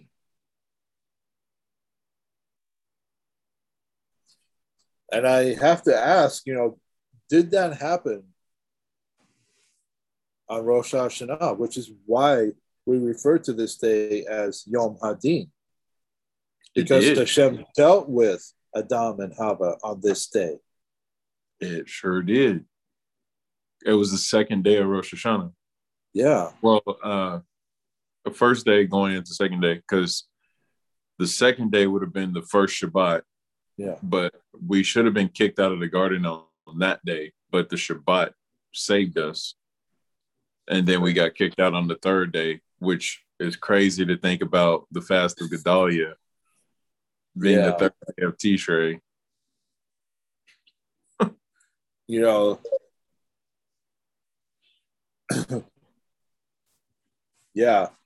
Yeah, Elohim's the name associated with Midat Hadin. That's crazy. That's what the serpent used.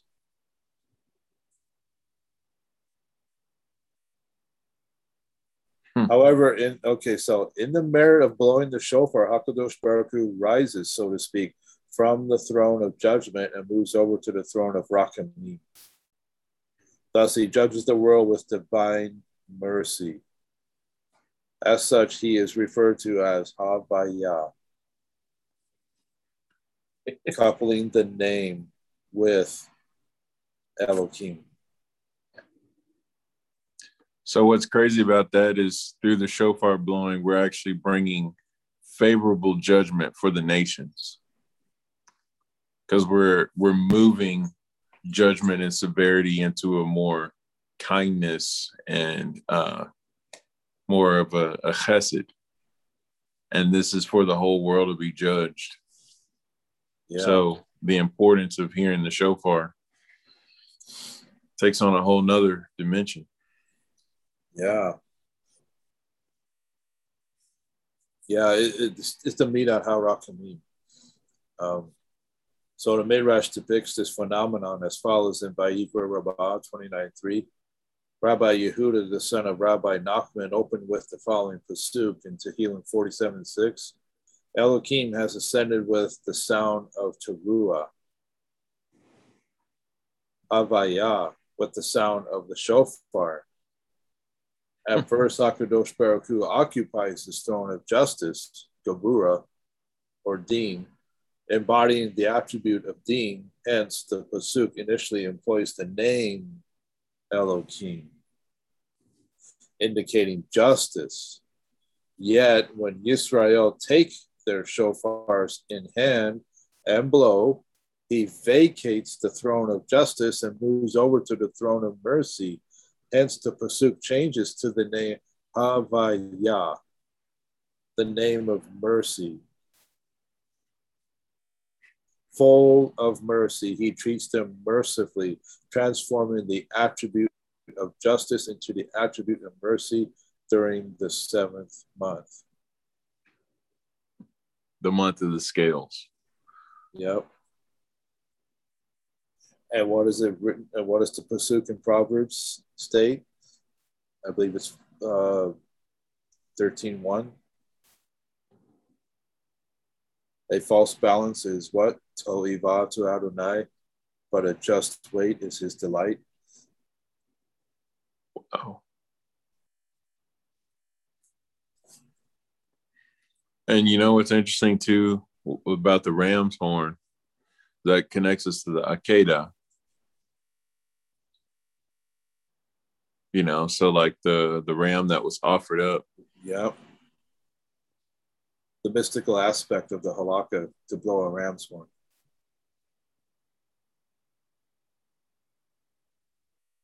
So by not using, see, this is why I stress to the Hebrew rooters, they're bringing down an energy that is not supposed to be brought down in the first place. By not grabbing the ram's horn and blowing it, you are not associating it with mercy. Goodness. By using any other shofar, not halakhically approved on Rosh Hashanah, you are not bringing mercy. Wow.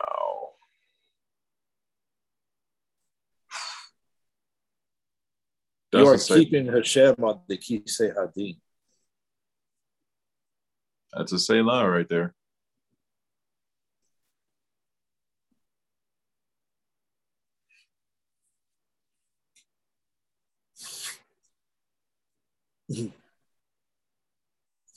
Yeah, I read this whole thing this week, and now that we're getting into this, you know, because it brings up the Even Shetiyah, the foundation stone, which is so crucial to this, you know.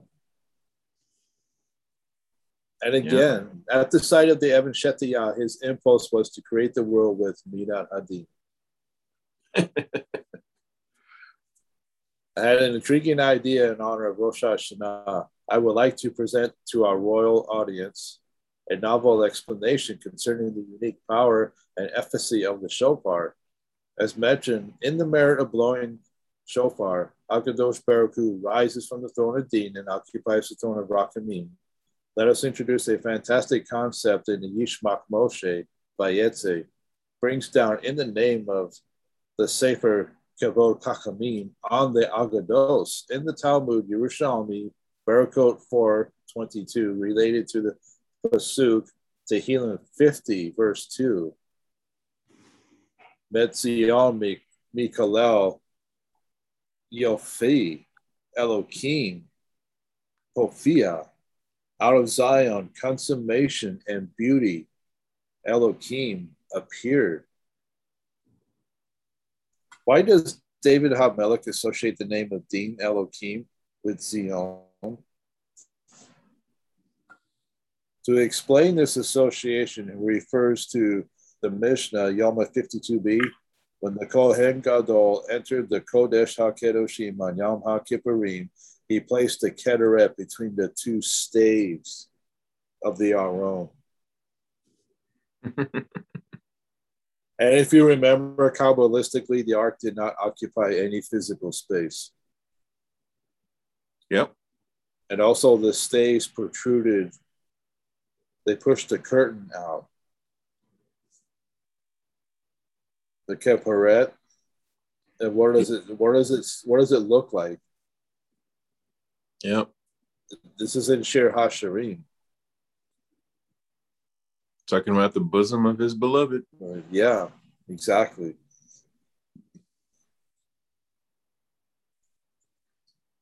So he placed the Keret between the two staves of the Aron. Yet another Mishnah, Ibid 53b, teaches us that in the second Beit HaMikdash, where there was no Aron,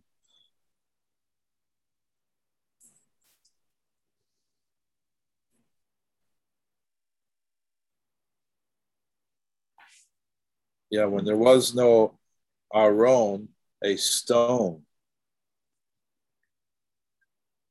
Evan Hataya Shem Memot, or Nevi'im, Rishonim, Be'shetiyah, Hate, Nikrat. A stone was there from the times of the early Nevi'im. It was called Shetiyah. This is consistent with what the Rambam writes in Hilkot Beit HaBakira 4:1. There was a stone in the western part of the Kodesh HaKedoshim upon which the Aron rested. The Gemara in Ibid 54b explains why it was called Evan Shetiyah, because the world was founded from it. This coincides very nicely with the opinion the world was created from Zion. For we have learned in a Beresa, Rabbi Eliezer says the world was created from its midpoint. In other words, the creation of the world started from the site of the Evan Shetiyah, the foundation stone. In the Kodesh HaKedoshim, which is the center and midpoint of the world, the creation expanded from there to all four corners of the earth. You substantiate this fact with the pasuk, Metzion Mikalel Yifi Elokim Hofia Mimenu Mokalel Yapiv Shel Olam. Out of Zion, consummation and beauty, Elohim appeared from it. Zion, the beauty of the world, was consummated. In other words, the creation was initiated from the site of the Beit HaMikdash in Zion. That's why it's a microcosm of creation. Right. Now we're familiar with Rashi's comment in the name of the Midrash, Bereshit 1:1, the opening pasuk of the Torah employs the name Elohim rather than Havayah. This indicates that the Creator initially intended to create the world based on the Midah of Din, judgment. He foresaw, however, that the world could not survive based on this strict standard. Therefore, he preferentially partnered with the Midah of Rakamim, with the Midah of Din. This partnership and preference for the Midat HaRakamim are evident in the pasuk of Ibid 2:4. Note that this pasuk, both divine names are employed. Bayom Asut Adonai Elohim Eretz Ve Shamayim. But the name Rakamim precedes the name of Din. In other words, the four-letter name precedes Elohim. Anytime you see that in the Tanakh, the Torah or the Tanakh, you know it's Hesed. Gotcha. You know it's kindness. You know it's Rakamim. Right. So again, I stress the halakha of the ram's horn like the rabbis do. You're not bringing Hesed, Rakamim, kindness, mercy, by blowing a shofar other than a ram's horn, especially in relation to the Akedah.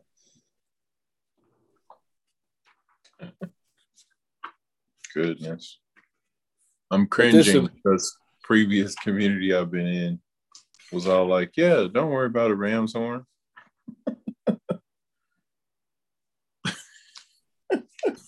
Yeah, I know, man. Oh my gosh.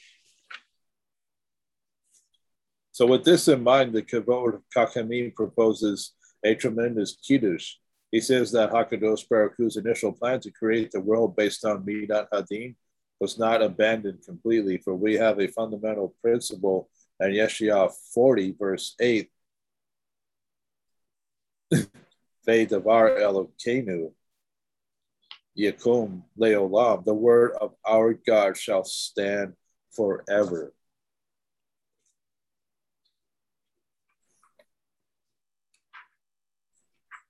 If you're a person who says, "Oh, I believe in the infallibility of the word of God," then what are you doing saying that the Torah is done away with? By doing so, you put yourself on the side of Din. Well, that explains where all the fear tactics come from. Yeah. That explains where the spiritual arrogance comes from. Because one of the things I was mentioning in a previous teaching is that, you know, just speaking from first person, the religion we came from, it on the surface was like, oh, we're the nicest one, you know, we're friendly, we're welcoming, da da da da. But the thing is, what and how do you perceive someone, and what perspective do you have for someone who does not believe in the Messiah, Yeshua? Because basically, because you're so wrapped up in that, you know that outside of the Messiah, everyone's condemned to hell and damnation. So therefore, if someone is going to reject the Messiah, or if they won't listen to your gospel message or whatever, you know, you're like, well, that person's lost and I fear for them. Or, you know, you just kind of feel like you're on better grounds than they are. And that's never really contemplated. You can't just go around going, okay, that person's in Yeshua, that person's not in Yeshua. You know, you can't deal with people like that. No, you're being simplistic. And that's what happens. But you're explaining it. That's Din. That's the side of severity. That's what it looks like. That's how it plays out. Yeah. Now that I have read this and we have this understanding, now listen to John 3:16. For God so loved the world that he gave his only and unique son, that everyone who trusts in him may have eternal life instead of being utterly destroyed.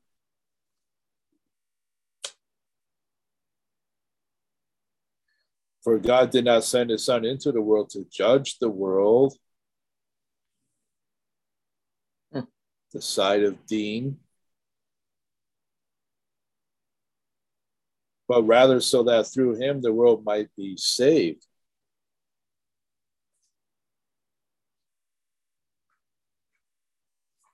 This is the day we can be saved from ourselves, so to, you know. That's probably the biggest salvation we need. You know, it's save us from ourselves. Oh my gosh. Because, you know, the Messiah in last week's Besora portion for Parsha Nitzavim, he says, you know, I won't judge you. The words you speak, they're going to judge you. That's intense.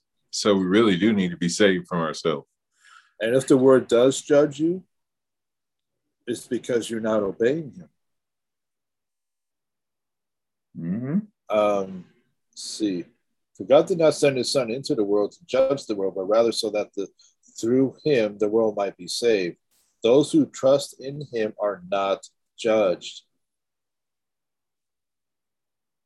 Those who do not trust have been judged already, in that they have not trusted in the one who is God's only and unique son. Okay, so here we go. He's going to get to the nuts and bolts here. Now, this is the judgment, that light has come into the world, but people love the darkness rather than the light. Why? Because their actions were wicked.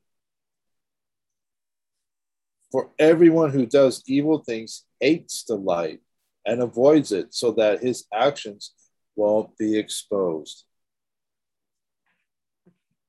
This is people hiding behind the curtain of religiosity. You know, if you're hiding behind this curtain, it's not going to last very long, or you can't hide behind it because the Torah is often referred to as light. Yeah. It's like living in a glass house. Yeah, you know. But everyone who does what is true comes to the light so that all may see his actions, and actions are accomplished through God.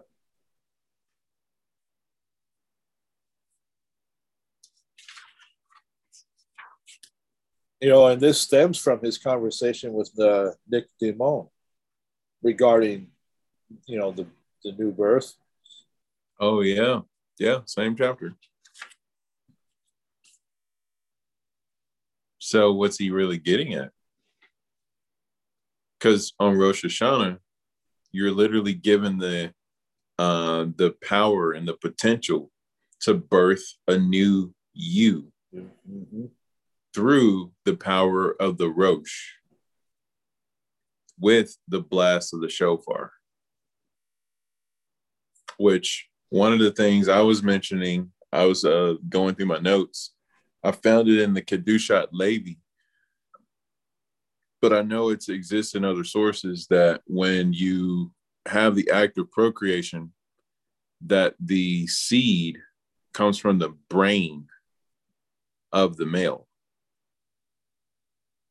And so, in procreating and bringing forth children into the world, they literally come from the brain of the masculine aspect,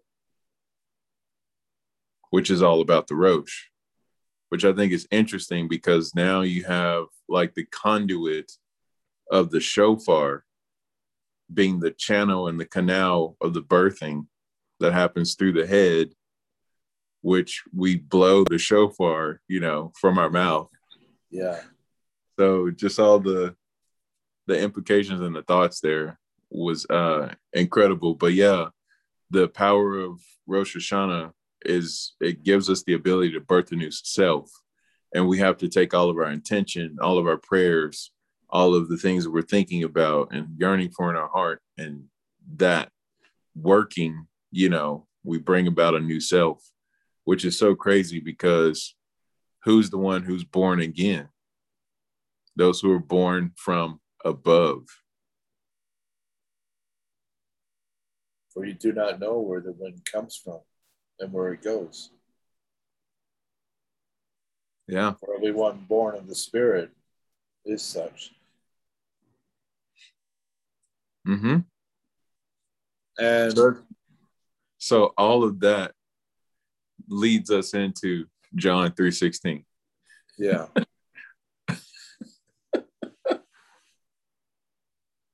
Yeah, kind of like going back to verse 4 in that chapter, Nick Dimon said to him, how can a grown man be born? Can he go back into his mother's womb and be born a second time? Yeshua answered, yes, indeed, I tell you that unless a person is born from water and the Spirit, he cannot enter the kingdom of God. What is born from the flesh is flesh. I think he's talking Yetzer Hara here. The ambitions, your self-awareness.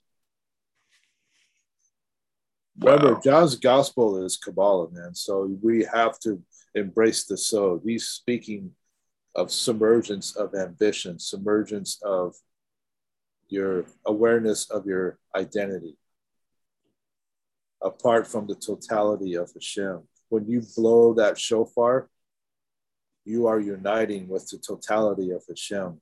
You are bringing that energy of the divine into the world.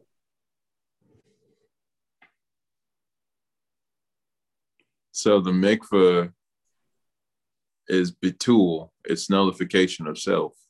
Yes.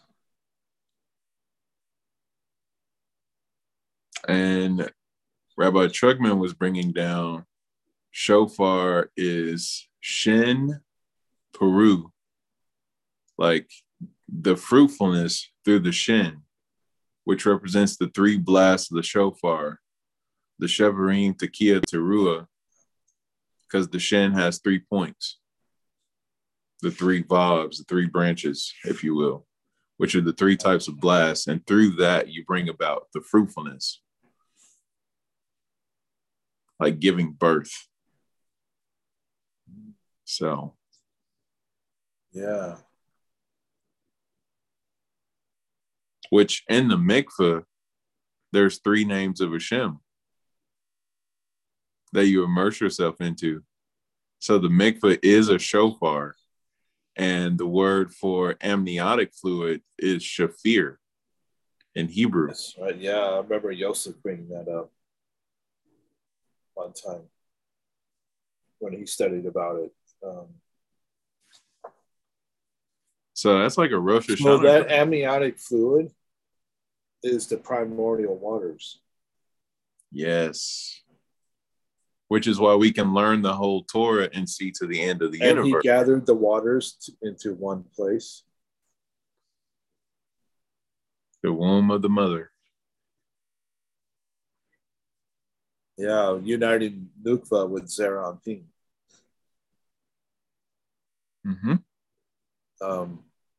Yeah. So let us elaborate. When HaKadosh Baruch Hu created the world from Evan Shetiyah, his initial intent was to create it with Midat Hadin. Thus, the Zedekim would be worthy of exoneration even based on the strict standard of Deen. This divine intent remains in effect at the original point of creation, at the Evan Shetiyah in the Kodesh HaKedoshim. Afterwards, however, when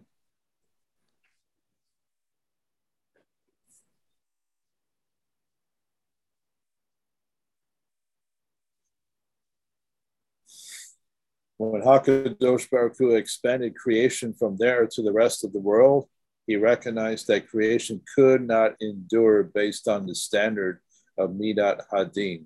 The vast majority of people require Midat HaRakamim. This prompted HaKadosh Baruch Hu to reconsider and partner the 2 Midos together. However, Midat HaRakamim was given priority. This then is the message of the Pasuk, Metzion Michalel Yifi Elokim Pophia. In the Beit HaMikdash, where the creation was initiated, the name of Din, Elokim, is in force. Hence, the Torah opens with the words, Bereshit bara Elokim. Initially, the Almighty planned to create the world with Midat Hadin. At that site, his initial plan still exists. This is also the message of the Pasuk in Tehillim 68:36. Norah Elokim mimedesheka. You are awesome, Elokim, from your Mikdashim. At the site of the Mikdash, the starting point of creation, the name Elokim, representing Midat Hadin, is dominant. This summarizes the words of the Kavod Kakamim. Yaakov Avinu's astonishment. Surely Hashem is in this place.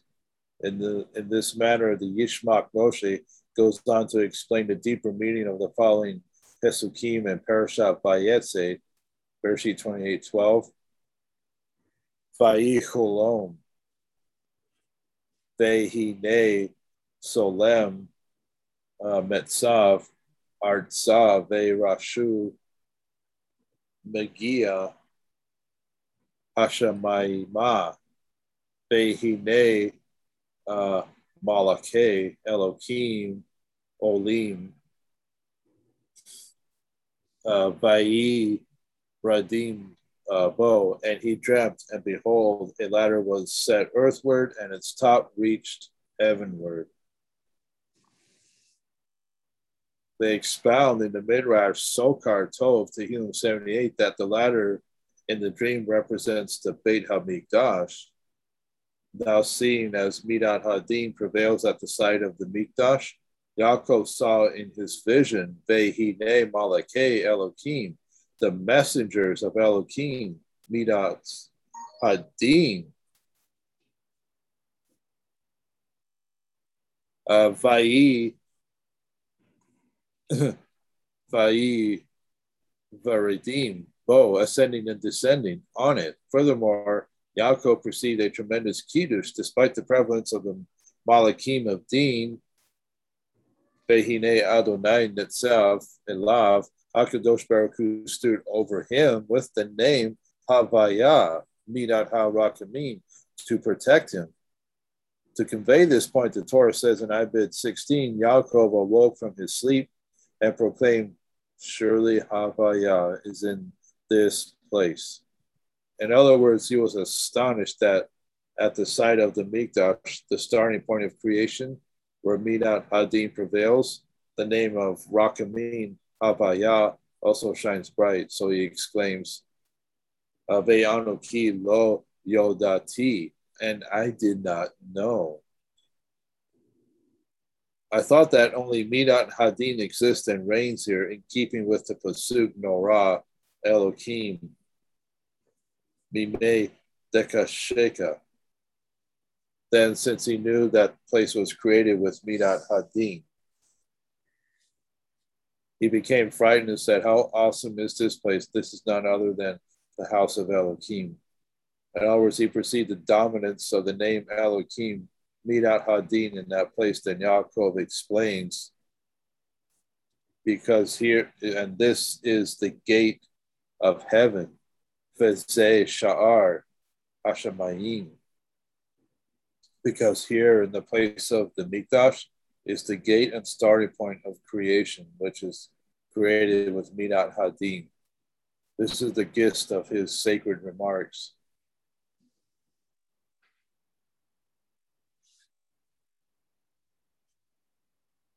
Well, I love the aspect of the ladder being the Beit HaMikdash.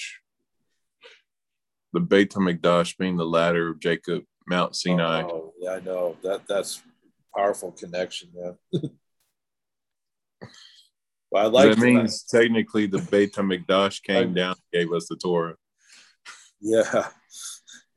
After the pattern that was shown to you in Parashat Teruma, Exodus 25. You were going to say something?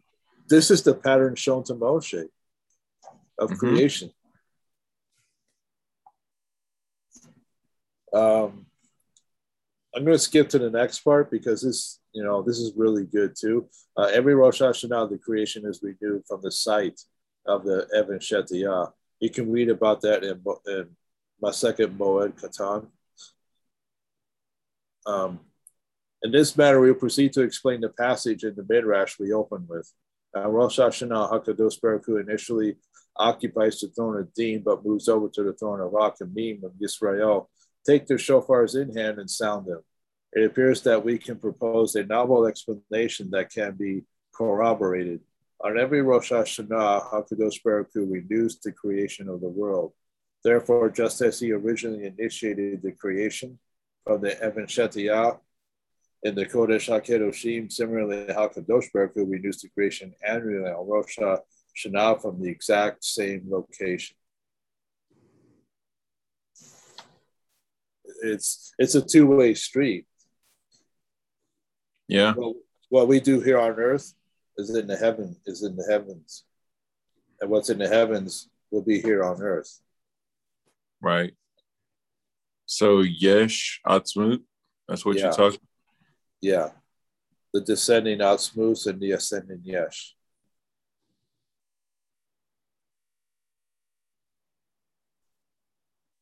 We learn from the Kavod Kakamim that the initial spot of creation at the Even Shetiyah was created with Midat Hadin because HaKadosh Baruch Hu's original intent was fulfilled there. Therefore, in similar fashion, HaKadosh Baruch Hu initially sits on the throne of Din to judge the world on Rosh Hashanah. However, when Yisrael take their shofars in hand and sound them, HaKadosh Baruch Hu stands up and goes to sit on the throne of Rachamim, so to speak. Let us explain the matter based on the teaching in the Gemara in Rosh Hashanah 16a. Rabbi Abahu said, why do we blow the shofar with a ram's horn? Because HaKadosh Baruch Hu said, blow before me the shofar of a ram so that I will recall on your behalf the Akedah of Yitzhak, the son of Abraham, and I will consider it as if you bound yourselves before me. Wow. Thus, we have explicit proof that the purpose of the Tekiyat Shofar is to elicit the memory and merit of the Akedah Yitzhak, in whose merit the name Havaya presented itself at the site of the Mikdash. The ram's horn being caught in a thicket.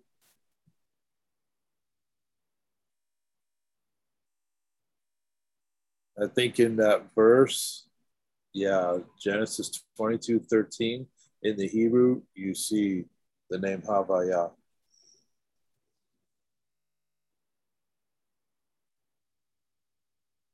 Yeah, so this is why I say we have cause to rejoice on Rosh Hashanah. This is why. This is what I base this on. So Yom HaDin becoming Yom HaChesed. Yeah. And Yom Kippur seals the deal.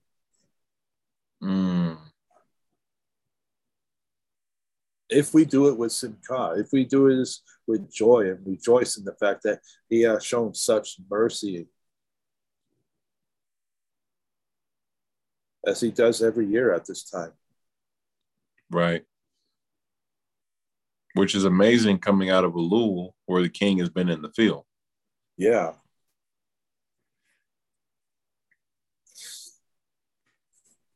Just going over this, we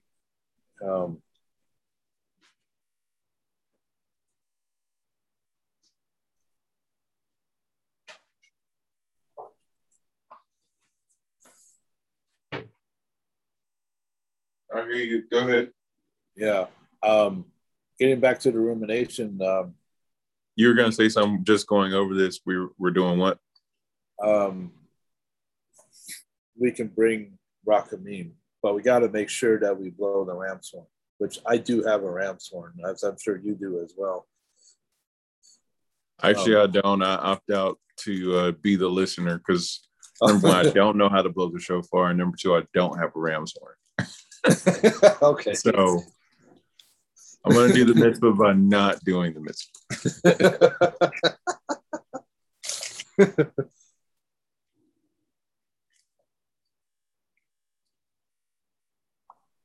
I mean, this is what you're separating yourself from. Us doing, I'm reading on this because I want to bring a deeper sod to this rumination because success to provoke zeal, kana.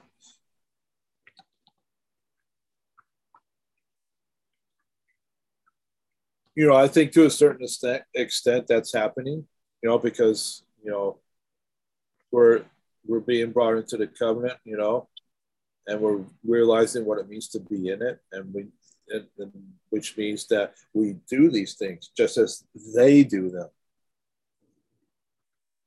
That's part of the definition. It's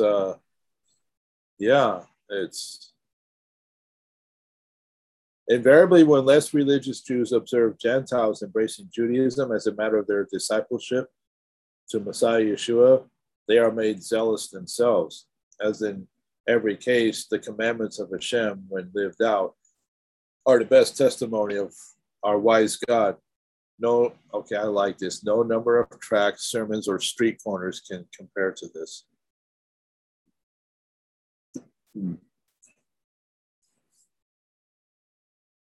Surely I have taught you statutes and judgments, just as Hashem, my God, commanded me, that you should act according to them in the land which you go to possess. Therefore, be careful to observe them, for this is your wisdom and your understanding in the sight of the peoples who will hear all these statutes and say, surely this great nation is a wise and understanding people. For what great nation is there that has God so near to it as Hashem our God is to us? For whatever reason we may call upon him, and what great nation is there that has such statutes and righteous judgments as are in all this Torah which I set before you this day? Devarim 4, 5, and 6. Which totally echoes Parsha Netzavim. Yep. Like, I set before you this day. And then the reference to this day being Rosh Hashanah.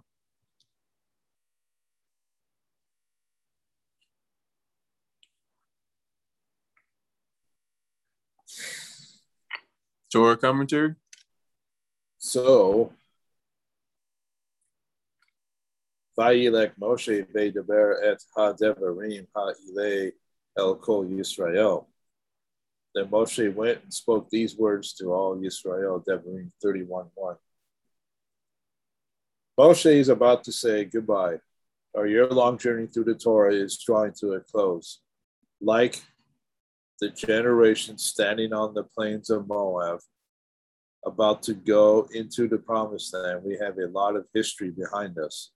Like them, we have been reminded of our abject failure in faithfully following Hashem. And if that's not enough, we are presented with this week's Parsha to make us feel even worse. At least that's what we are often led to believe. In Christianity, the sermons are replete with this. Oh, how terrible they were. Oh, a dark dispensation, an angry God. You know, you hear that all the time. Oh, we're not under the law. We're under the law of Christ. We're in the dispensation of grace. We can do what we want. But you know, when you say that, like we're under the law of Christ, that's furthermore you separating out the oneness of God, deifying him, and estranging him from his Father. Oh, yeah. Remember that fifth video he did, the restoration of the breach? Oh, gosh. The Father is the Torah. I've come in my Father's name, and you do not receive me. Dude, that guy. Bringing down some sources, man. Big time. I mean, just. Which he did a video about, you know, the people who subscribe to him and everything that's been going on. And he was just like, and I read your comments and I reply to them. And sure enough, I was just encouraging him, sending him stuff, and he really replied to my comment. Like, I was just like, okay. Just very beautiful, man. I know. Like, Ahavat Yisrael, like, that is super important.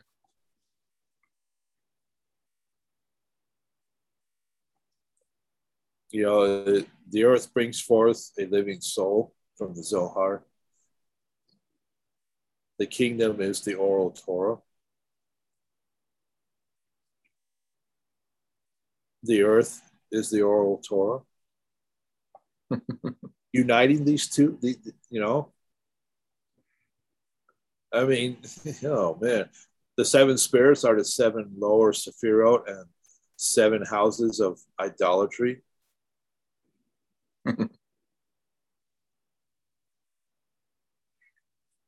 Of course, I said it. The Father is the Torah. The kingdom is the earth.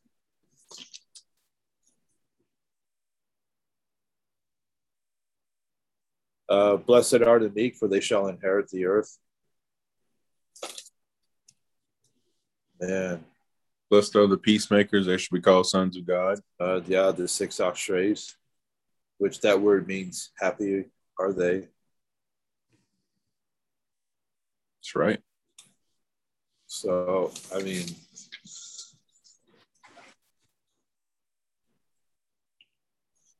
throughout the book of Deuteronomy, Moshe has alternated between outlining the responsibilities of these covenant people and the terrifying prophecies of their future failure and the curses that accompany their sin. If we are not careful, present tense, we will fall in the same despicable pit of spiritual snobbery as so many Bible commentators have. So many of history's most notable theologians and commentators have read these passages and concluded that Israel was hard-hearted. But we aren't. Israel was incorrigibly evil, but we aren't. God only put up with Israel to this point in order to provide an example for them, namely how much better off we are now that he is not so mean anymore. Aren't we relieved that we live in a new system where obedience to the Almighty is no longer required? At least not obedience to Jewish law. All in all, they seem to have learned nothing from, quote unquote, the Old Testament, as they put it, other than the fact that they are glad that they are not Jews living in such a dark dispensation, as some put it. And in that state of spiritual snobbery, they may have missed much of the point. And so we have Shaul here. I think I'm going to read that from the CJB. Okay. 1 Corinthians 10. Oh, snap. 1 through 12. Okay, for brothers, I do not want you to miss the significance of what happened to our fathers. All of them were guided by the pillar of cloud, and they all passed through the sea. And in connection with the cloud and with the sea, they all immersed themselves into Moshe. Also, they all ate the same food from the Spirit, and they all drank the same drink from the Spirit, for they drank from a Spirit-sent rock which followed them, and that rock was the Mashiach. Yet with the majority of them, God was not pleased, so their bodies were strewn across the desert. Now these things took place as prefigurative historical events, warning us not to set our hearts on evil things as they did. Don't be idolaters, as some of them were. As the Tanakh puts it, the people sat down to eat and drink, then got up to indulge in revelry. And let us not engage in sexual immorality, as some of them did, with the consequence that 23,000 died in a single day. What event is Shaul referring to here? That's the incident at the end of Parshat Balak, right? Shittim? Yeah, I'm thinking Pincus. Yeah, because it was 3,000 that perished in the golden calf. Yeah. So 8 times that many perished in the incident of Shittim, plains of Moab. Yep. So wait, so that was 8 times more intense than the golden calf is basically what we're saying. Yeah. Which is the significance of Pincus. 8, Shemini, Nadab and Abihu. Right, because he possessed the soul of Nadab and Abihu. Yep. That's powerful. And what's even more so, and let us not put the Mashiach to the test, as some of them did and were destroyed by snakes. And don't grumble, as some of them did and were destroyed by the destroying angel. Midat Hadin. Parsha Hukat, which is These connected to Balak. Yeah. These things happened to them as prefigurative historical events, and they were written down as a warning to us who are living in the Acharit Hayamim. Therefore, let anyone who thinks he is standing up be careful not to fall.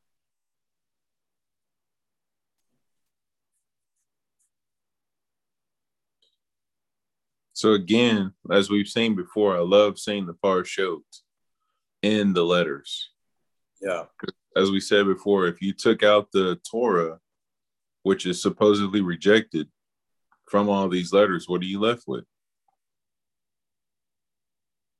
So, I mean, that was just a case in point right there, like how much Torah was in that. A whole lot.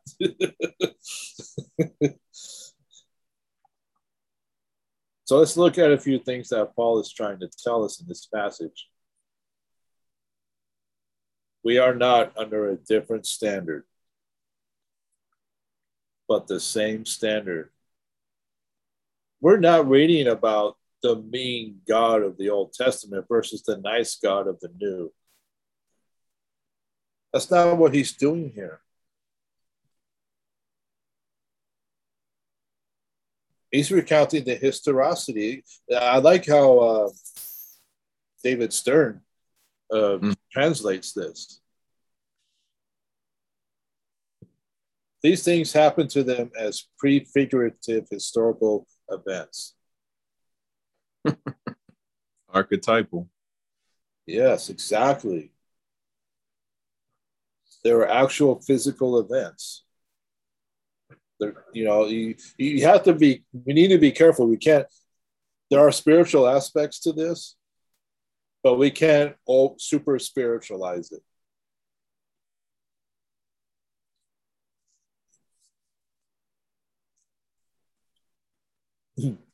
The account of the people who died in the wilderness was written as an example so we would not do as they did. They all had an apparent spiritual experience. That's why Shaul writes the way he does. Why he's talking about the Torah. The Torah is spiritual. Romans 7:14. They were immersed. They drank of the spiritual drink. This is making me think Exodus 19. Sanctify the people, for in 3 days I will come down. Mm-hmm. And he also tells Moshe that they will believe in you forever. That's why Shaul writes, and they were immersed in Moshe.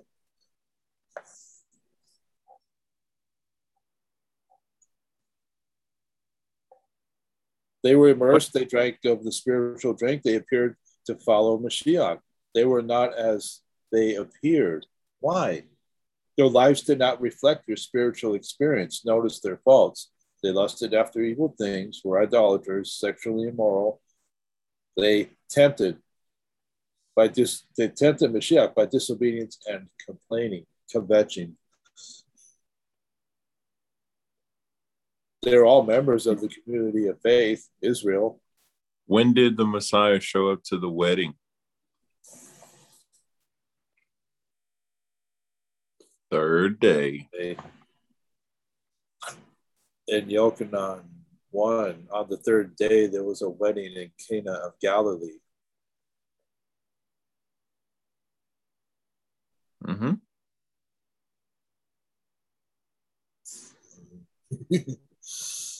They were not all as they seemed. Notice that nowhere does Paul say that their failing was in keeping Jewish law.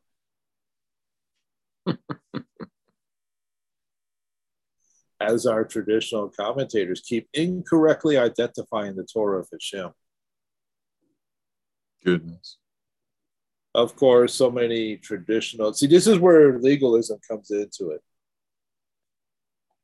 We're getting the definition of legalism. It's when man comes up with his own system of do's and don'ts. That's legalism, which is apart from the commandments of the Torah. That's legalism.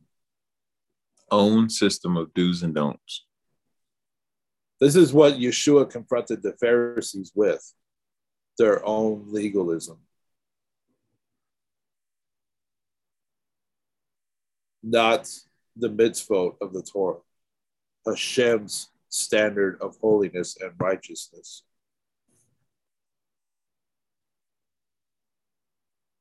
Of course, so many traditional commentators treat the Torah, the law, as a sort of punishment for Israel because of their hard-heartedness.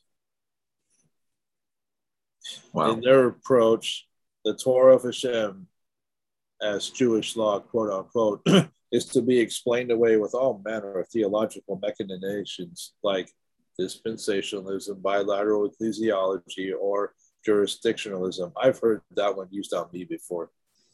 Jurisdiction? Yeah. That one was used on me before. And I came back and said, there are no jurisdictions in Scripture.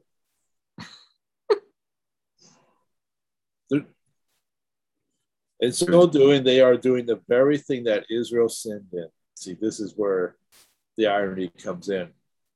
Not taking God at his word and by not walking obediently after him. In one breath, they criticize Israel for not obeying God because of their hard hearts. And in the next breath, they say, come on, eat some ham on Easter. You're not under the law. Such malice and hatred is stunning. And indeed is.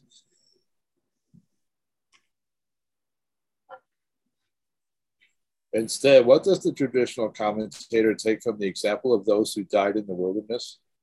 Woo, sir, it is a good thing that God lowered that bar. Wow.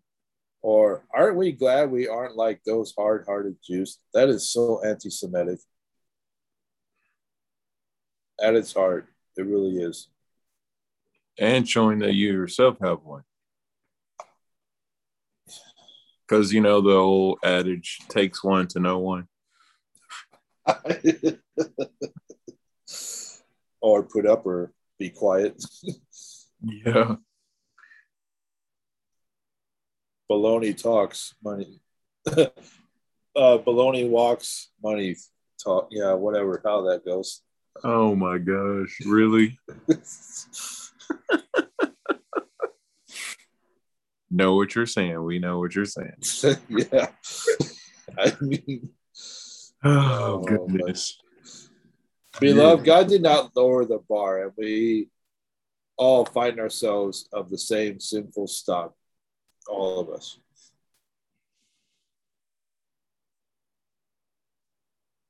This challenge to Israel on the plains of Moab was not merely a depressing reminder of their failures and a future account of their more complete failure. No, indeed. You see, the book of Deuteronomy is not only a history of past failures and a prophecy of future ones, it is a prophecy of complete redemption.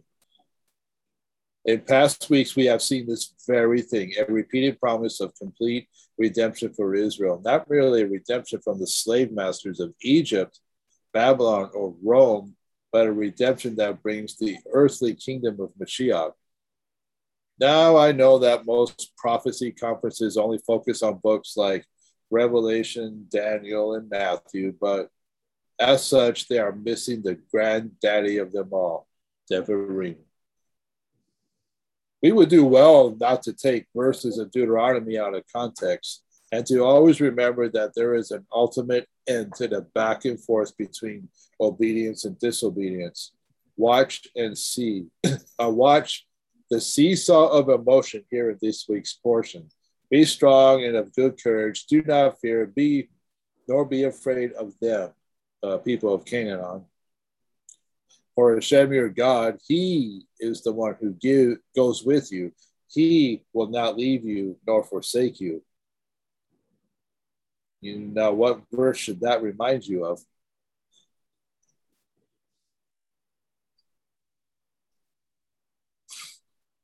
How about Matthew 28? When he tells his Talmudim to go out into all the world and make disciples of all nations. and I am with you always, even to the end of the age. Yeah. Gezer Shavah, right here in the king of the prophecy books, you find that very phrase.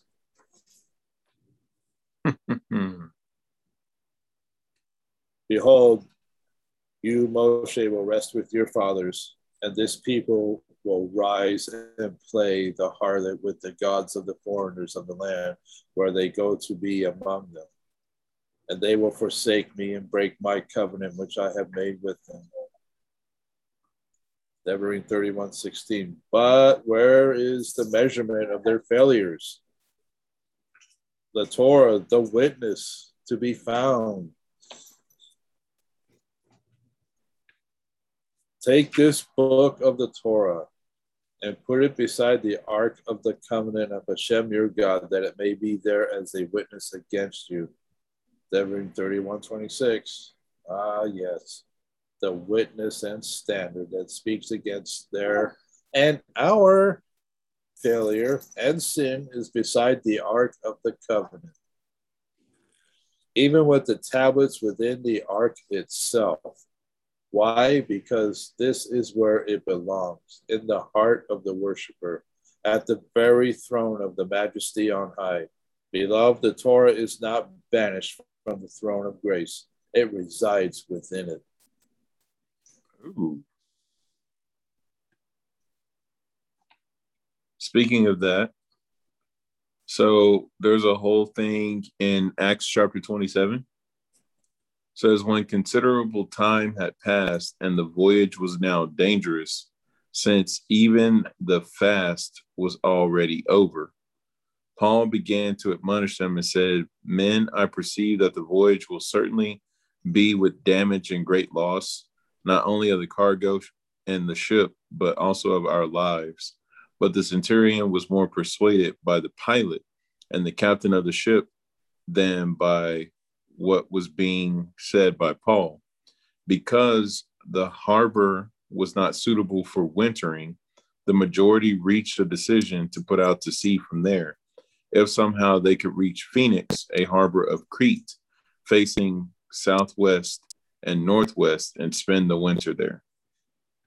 So this ultimately leads into the shipwreck and all that kind of stuff.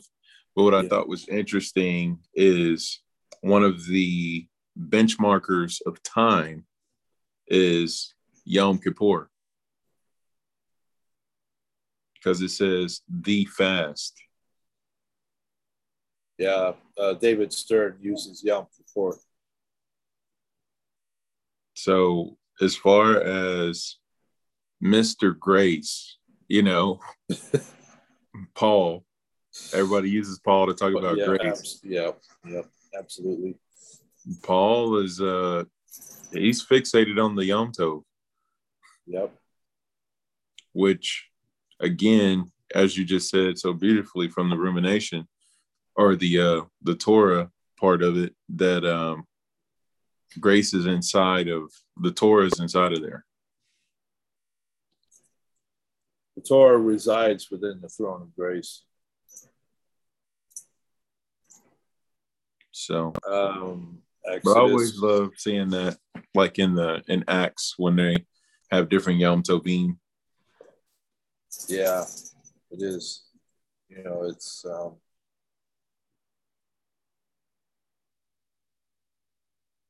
without a doubt it condemns the sinner, but without a doubt its provisions of redemption become the legal basis for our atonement through the perfect Lamb, Messiah Yeshua. And as a redeemed people, it is even now being written on our hearts as a witness of grace. Remember what so many commentators have missed in the example of those who died in the wilderness? Grace is not permissive of sin. Grace is enablement not sin. Grace is seen in the Torah being written on our hearts. This is one of the promises of the new covenant. Next week, we will glory in the Song of Moshe, a song that was sung over 3,400 years ago on the plains of Moab. It is a song that is united with the song of the Lamb in Revelation 15:3. We would do well not to dismiss those words as so many do in theological arrogance. Until then, as you read this week's portion, remember where this all ends up in the kingdom of Messiah Yeshua, with Israel acting as a host to the nations. Oh, yeah. Now it shall come to pass in the latter days that the mountain of Hashem's house shall be established on the top of the mountains and shall be exalted above the hills, and all nations shall flow to it. Many people will come and say, come, let us go up to the mountain of Hashem, to the house of the God of Jacob, and he will teach us his ways, and we shall walk in his paths.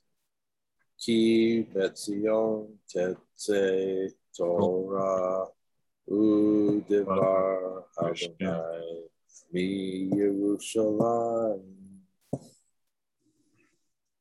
Amen. For out of Zion shall go forth the Torah and the word of Hashem from Jerusalem. Yeshayahu 2:2-3. Because Hashem is zealous for Zion, as we brought up before. Yep. So the Torah should bring forth zeal. Yep. And a prayer focus for Vayilek, arise, Hashem. As the Torah scroll is taken from the ark before it is read each Shabbat in the synagogue, the following prayer is recited by the congregation. It comes from Numbers 10:35 and from Isaiah 2:2. When the ark would travel, Moshe would say, arise, Hashem, and let your foes be scattered. Let those who hate you flee from you. For from Zion the Torah will come forth, and the word of Hashem from Jerusalem. Blessed is he who gave the Torah to his people in Israel in his holiness. Amen. The great ingathering. May it happen speedily in our days. Amen.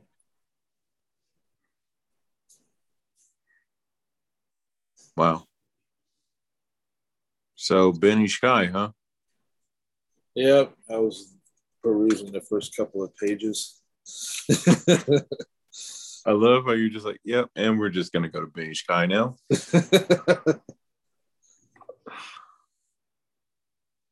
Let's see. First, we want to explain the reason this parsha was next to Kitavo, which ended with Devarim 29:8. Beishamartem et divrei Brit Hazot ve'asitem otam lama'an ta shekilu et kol asher ta'ason.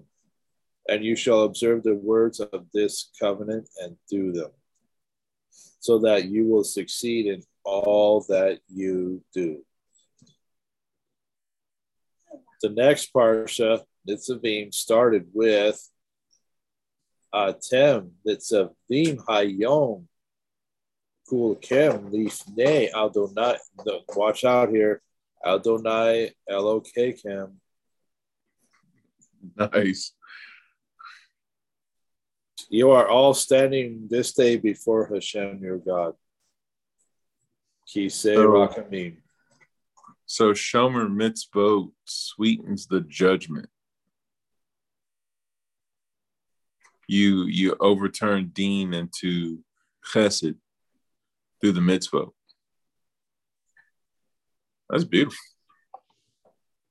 Our rabbis of blessed memory told us that on Rosh Hashanah, Israel are judged during the day, but on the other nations of the world, are judged at night. So this is why the Messiah was put on trial at night. For the sake of the nations. He was their shofar blast. He was their ram that was offered. Makes sense now. The reason for the Messiah, the Messiah. Well, sorry, one more thing. The Messiah is as much for the nations as he is for the Jews. So to think about how the atonement works and the offering and the everything that goes along with that, because we know that there's 12 hours of day, 12 hours of night in Judaism, which correspond to 12 hours of the tetragrammaton during the day. The 12 hours of night correspond to Aleph, Dalet, Nun, Yod, which is Adonai, which is more of the severity. So, yeah. So the reason for the different times can be understood from a parable about a king who asked the citizens of a town to come to him and discuss their issues. Each of the poor people of the town took a couple of loaves of bread and went to meet the king. And since there was nothing to delay them, they became the head of the convoy, similar to the donkey that was not carrying a load. On the other hand, the rich people wanted to prepare provisions for the trip and appropriate gifts to the king, since it was not proper to appear before the king empty-handed, and hence they were delayed more than the poor ones. The same applies to Israel, who are wise and understanding people and know how to satisfy the wishes of Hashem and provide gifts before him in the form of prayers that were ordained by our rabbis of blessed memory, and which include blowing the shofar to provide tikkun, spiritual repair of many olamot. Hence, Hashem Yitbarach waits for them and judges them during the day so that they can have time to prepare their gifts. The other nations of the world were likened to animals, which lack any special knowledge, and hence there will be no reason to delay them to the day, and they are judged during the night of Rosh Hashanah. Thus, in the last pasuk of Parashat Kitavo, we're told, Ushamartem et divrei lama'an tishkelu et kol asher ta'ason.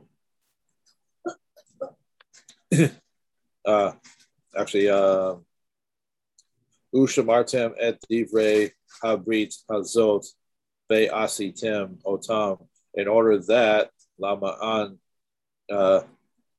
chaskilu et kol asher teason, to mean that they should have the intelligence and knowledge to know how to please Hashem by their good deeds and proper behavior, since they are educated in all this. The next pasuk,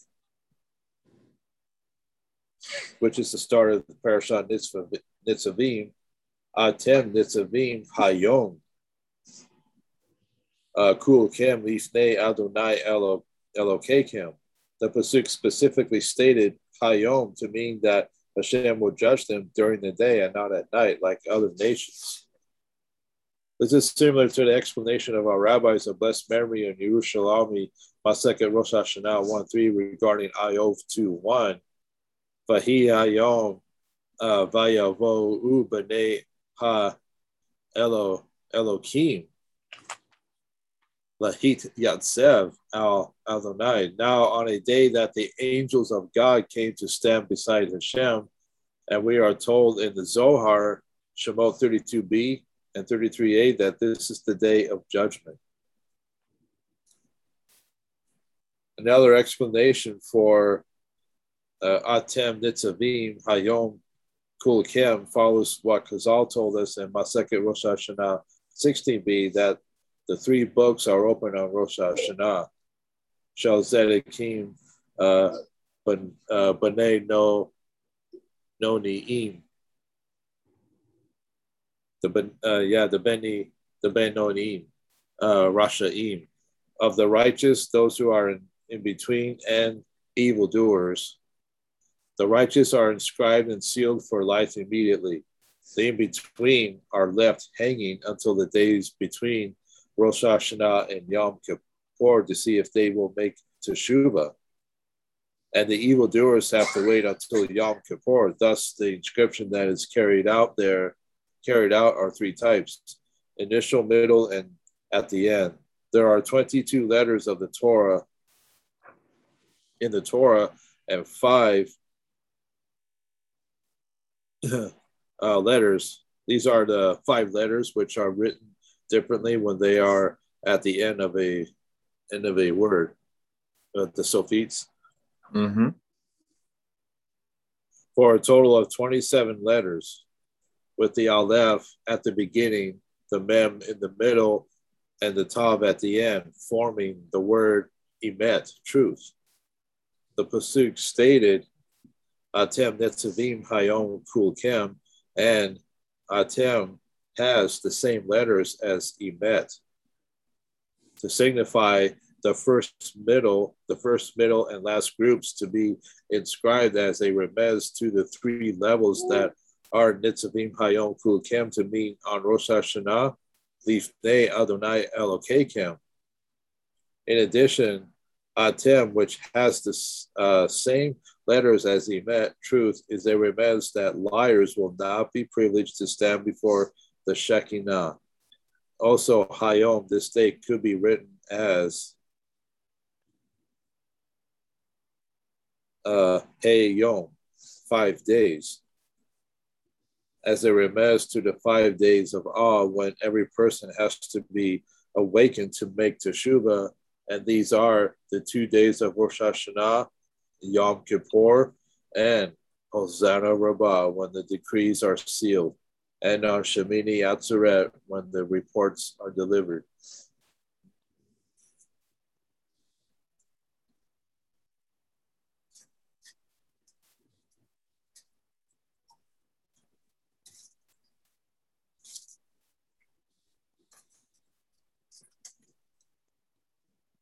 Yeah, I may have to post that in the group. That's really good. Yep.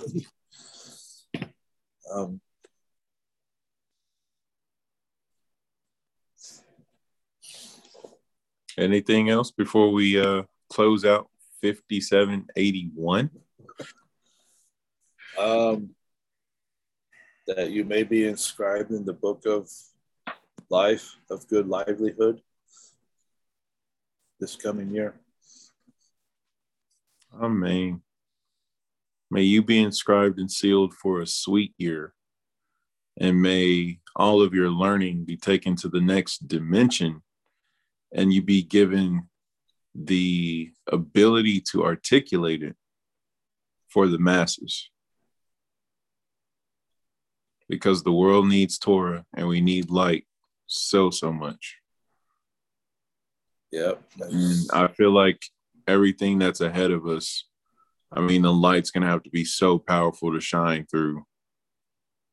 So may you be among those who are the light bearers of truth that permeate this present darkness. Oh, may we be named among the Tzedekим this coming year that hold the world together. Wow. Amen. Baruch Hashem. Well, Amen. to everyone who's listening, Ketiva Vekatima Tova. Amen to that. Yehi Ratzon. Prayer after study. I thank you, O Hashem, my God, that you have established my portion with those who dwell in the study hall, and you have not established my portion with idlers, for I rise early and they rise early. I rise early for words of Torah, and they arise early for idle words. I toil and they toil. I toil and receive reward, and they all toil and do not receive reward. I run and they run. I run to the life of the world to come, and they run to the pit of destruction, as it is written. And you, O God, will lower them into the well of destruction. Men of bloodshed and deceit shall not live out half their days. But as for me, I will trust in you. Baruch atah Adonai Eloheinu melech haolam, asher natan lanu torat emet, v'chaye olam natan betochenu. Baruch atah Adonai Notain HaTorah. Amen. Shana Tova. Wow.